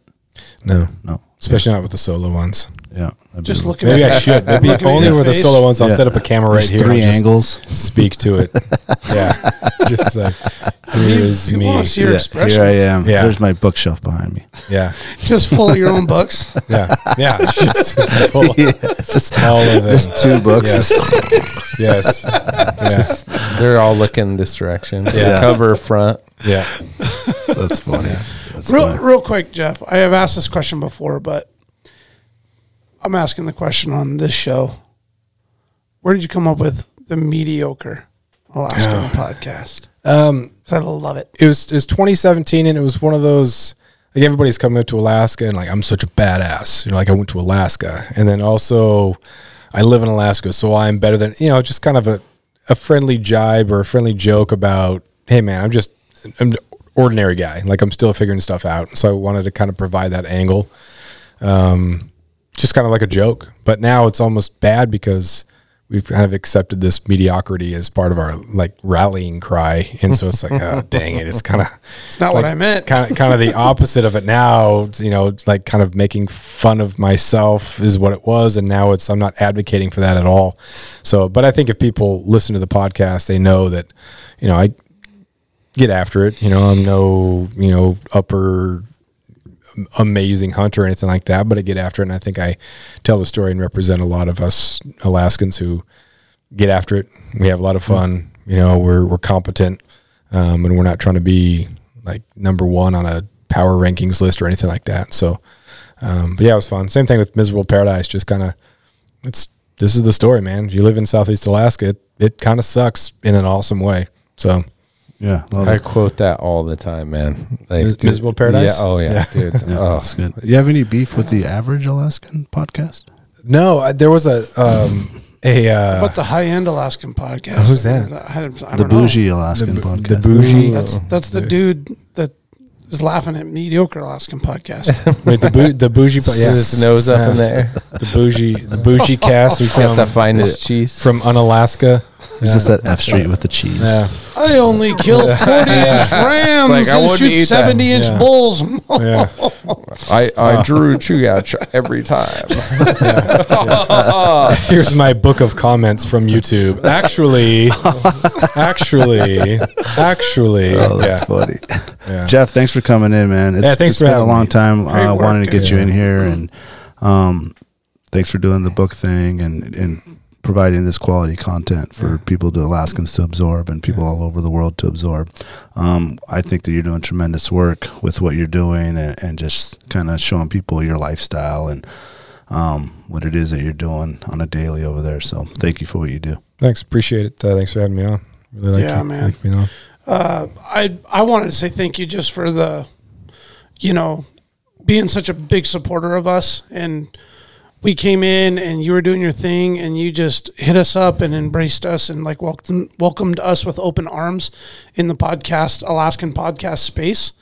When in some ways, maybe somebody might do the complete opposite, but I feel like it was just meant to be that we were all supposed to be here today and building a relationship and a connection. And it's funny because it's all because of a podcast. Yeah. Just cool. Sure. And thanks for everything you do. Thanks. Bro. Thank you. Doing great work. Appreciate you, buddy. Thank you for having the book release party over at Double Shovel. We're really humbled about that, and man, really excited to spend some time with you tomorrow. Yeah, it's gonna be fun. Appreciate it. Thanks, guys. Yep. Thank you, Alaska. Thanks for listening. Thanks for your support. AlaskaWildProject.com for any merch needs. Barney's, please support our sponsors. That is the best way to support us because they support us. And as always, Alaska, Stay wild. Oh yeah. You are what I call your overcautiousness.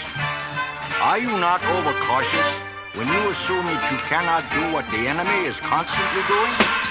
The Alaska Wild Project podcast is brought to you by the following sponsors.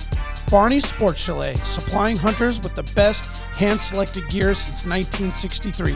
The exclusive home of frontier gear built for the rugged Alaskan terrain. Your one-stop shop for all your outdoor needs. Visit Barney's today at 906 West Northern Lights. Tailored Restoration 24-hour emergency home services, helping Alaskans restore their dreams since 1972. Services include fire, water, mold, post-emergency cleaning, repair, and remodeling. Give them a call in Anchorage, Eagle River, Matsu, or Fairbanks. Hit them up at tailoredrestorationalaska.com. Total Truck and Alaska Overlander, Alaska's premier supplier for custom automotive accessories and overlanding products, providing all-inclusive rental vehicles and trailers custom outfitted to explore the Alaskan backcountry with a unique and convenient traveling experience. TheTreehouseAK.com, located at 341 Boniface Parkway, Alaska's own and grown cannabis and CBD store. Ask the bud tender what the strain of the day is to get your 10% off. The Treehouse, where the culture lives. AKO Farms, located in Sitka, Alaska, built from the ground up with concentrates as their single motivation, with exclusive products such as their sugar wax, full spectrum diamond sauce carts, and more. Ask your local bud tender about AKO. Marijuana has intoxicating effects and may be habit-forming and addictive. Marijuana impairs concentration, coordination, and judgment. Do not operate a vehicle or machinery under the influence. There are health risks associated with consumption of marijuana. For the use of only by adults 21 and older. Keep out of the reach of children, and marijuana should not be used by women who are pregnant or breastfeeding. The Bait Shack, located on Ship Creek upstream of the bridge. Can't miss the bright red shack. They are the go-to fishing gear rental and guide service on Ship Creek. Tight lines and fish on. Come hook into the action with them. Hit them up at thebaitshackak.com. Snow Pro AK, your snow and ice management company specializing in business and residential properties. They know what it takes to keep your property presentable and safe. Give them a call for a free estimate at 280-7098 or visit lawnproak.com. Double Shovel Cider Company, located off of Arctic and 58th, handcrafted Alaskan-made colonial ciders. They also have a tap room downtown on the corner of 5th and E. Stop by today and taste an award-winning cider. The Alaska chapter of Backcountry Hunters and Anglers. BHA is the voice of our Alaskan public lands, waters, and wildlife. Their goal is to uphold our hunting and fishing legacy while keeping our public lands wild. Stand up today and join BHA at backcountryhunters.org. Not claim to be at least his equal in prowess and act upon the claim? I say try. If we never try, we shall never succeed. This proposition is a simple truth, and it's too important to be lost sight of for a moment. If we cannot beat the enemy where he now is, we never can. It is all easy if our troops march as well as the enemy, and it is unmanly to say they cannot do it.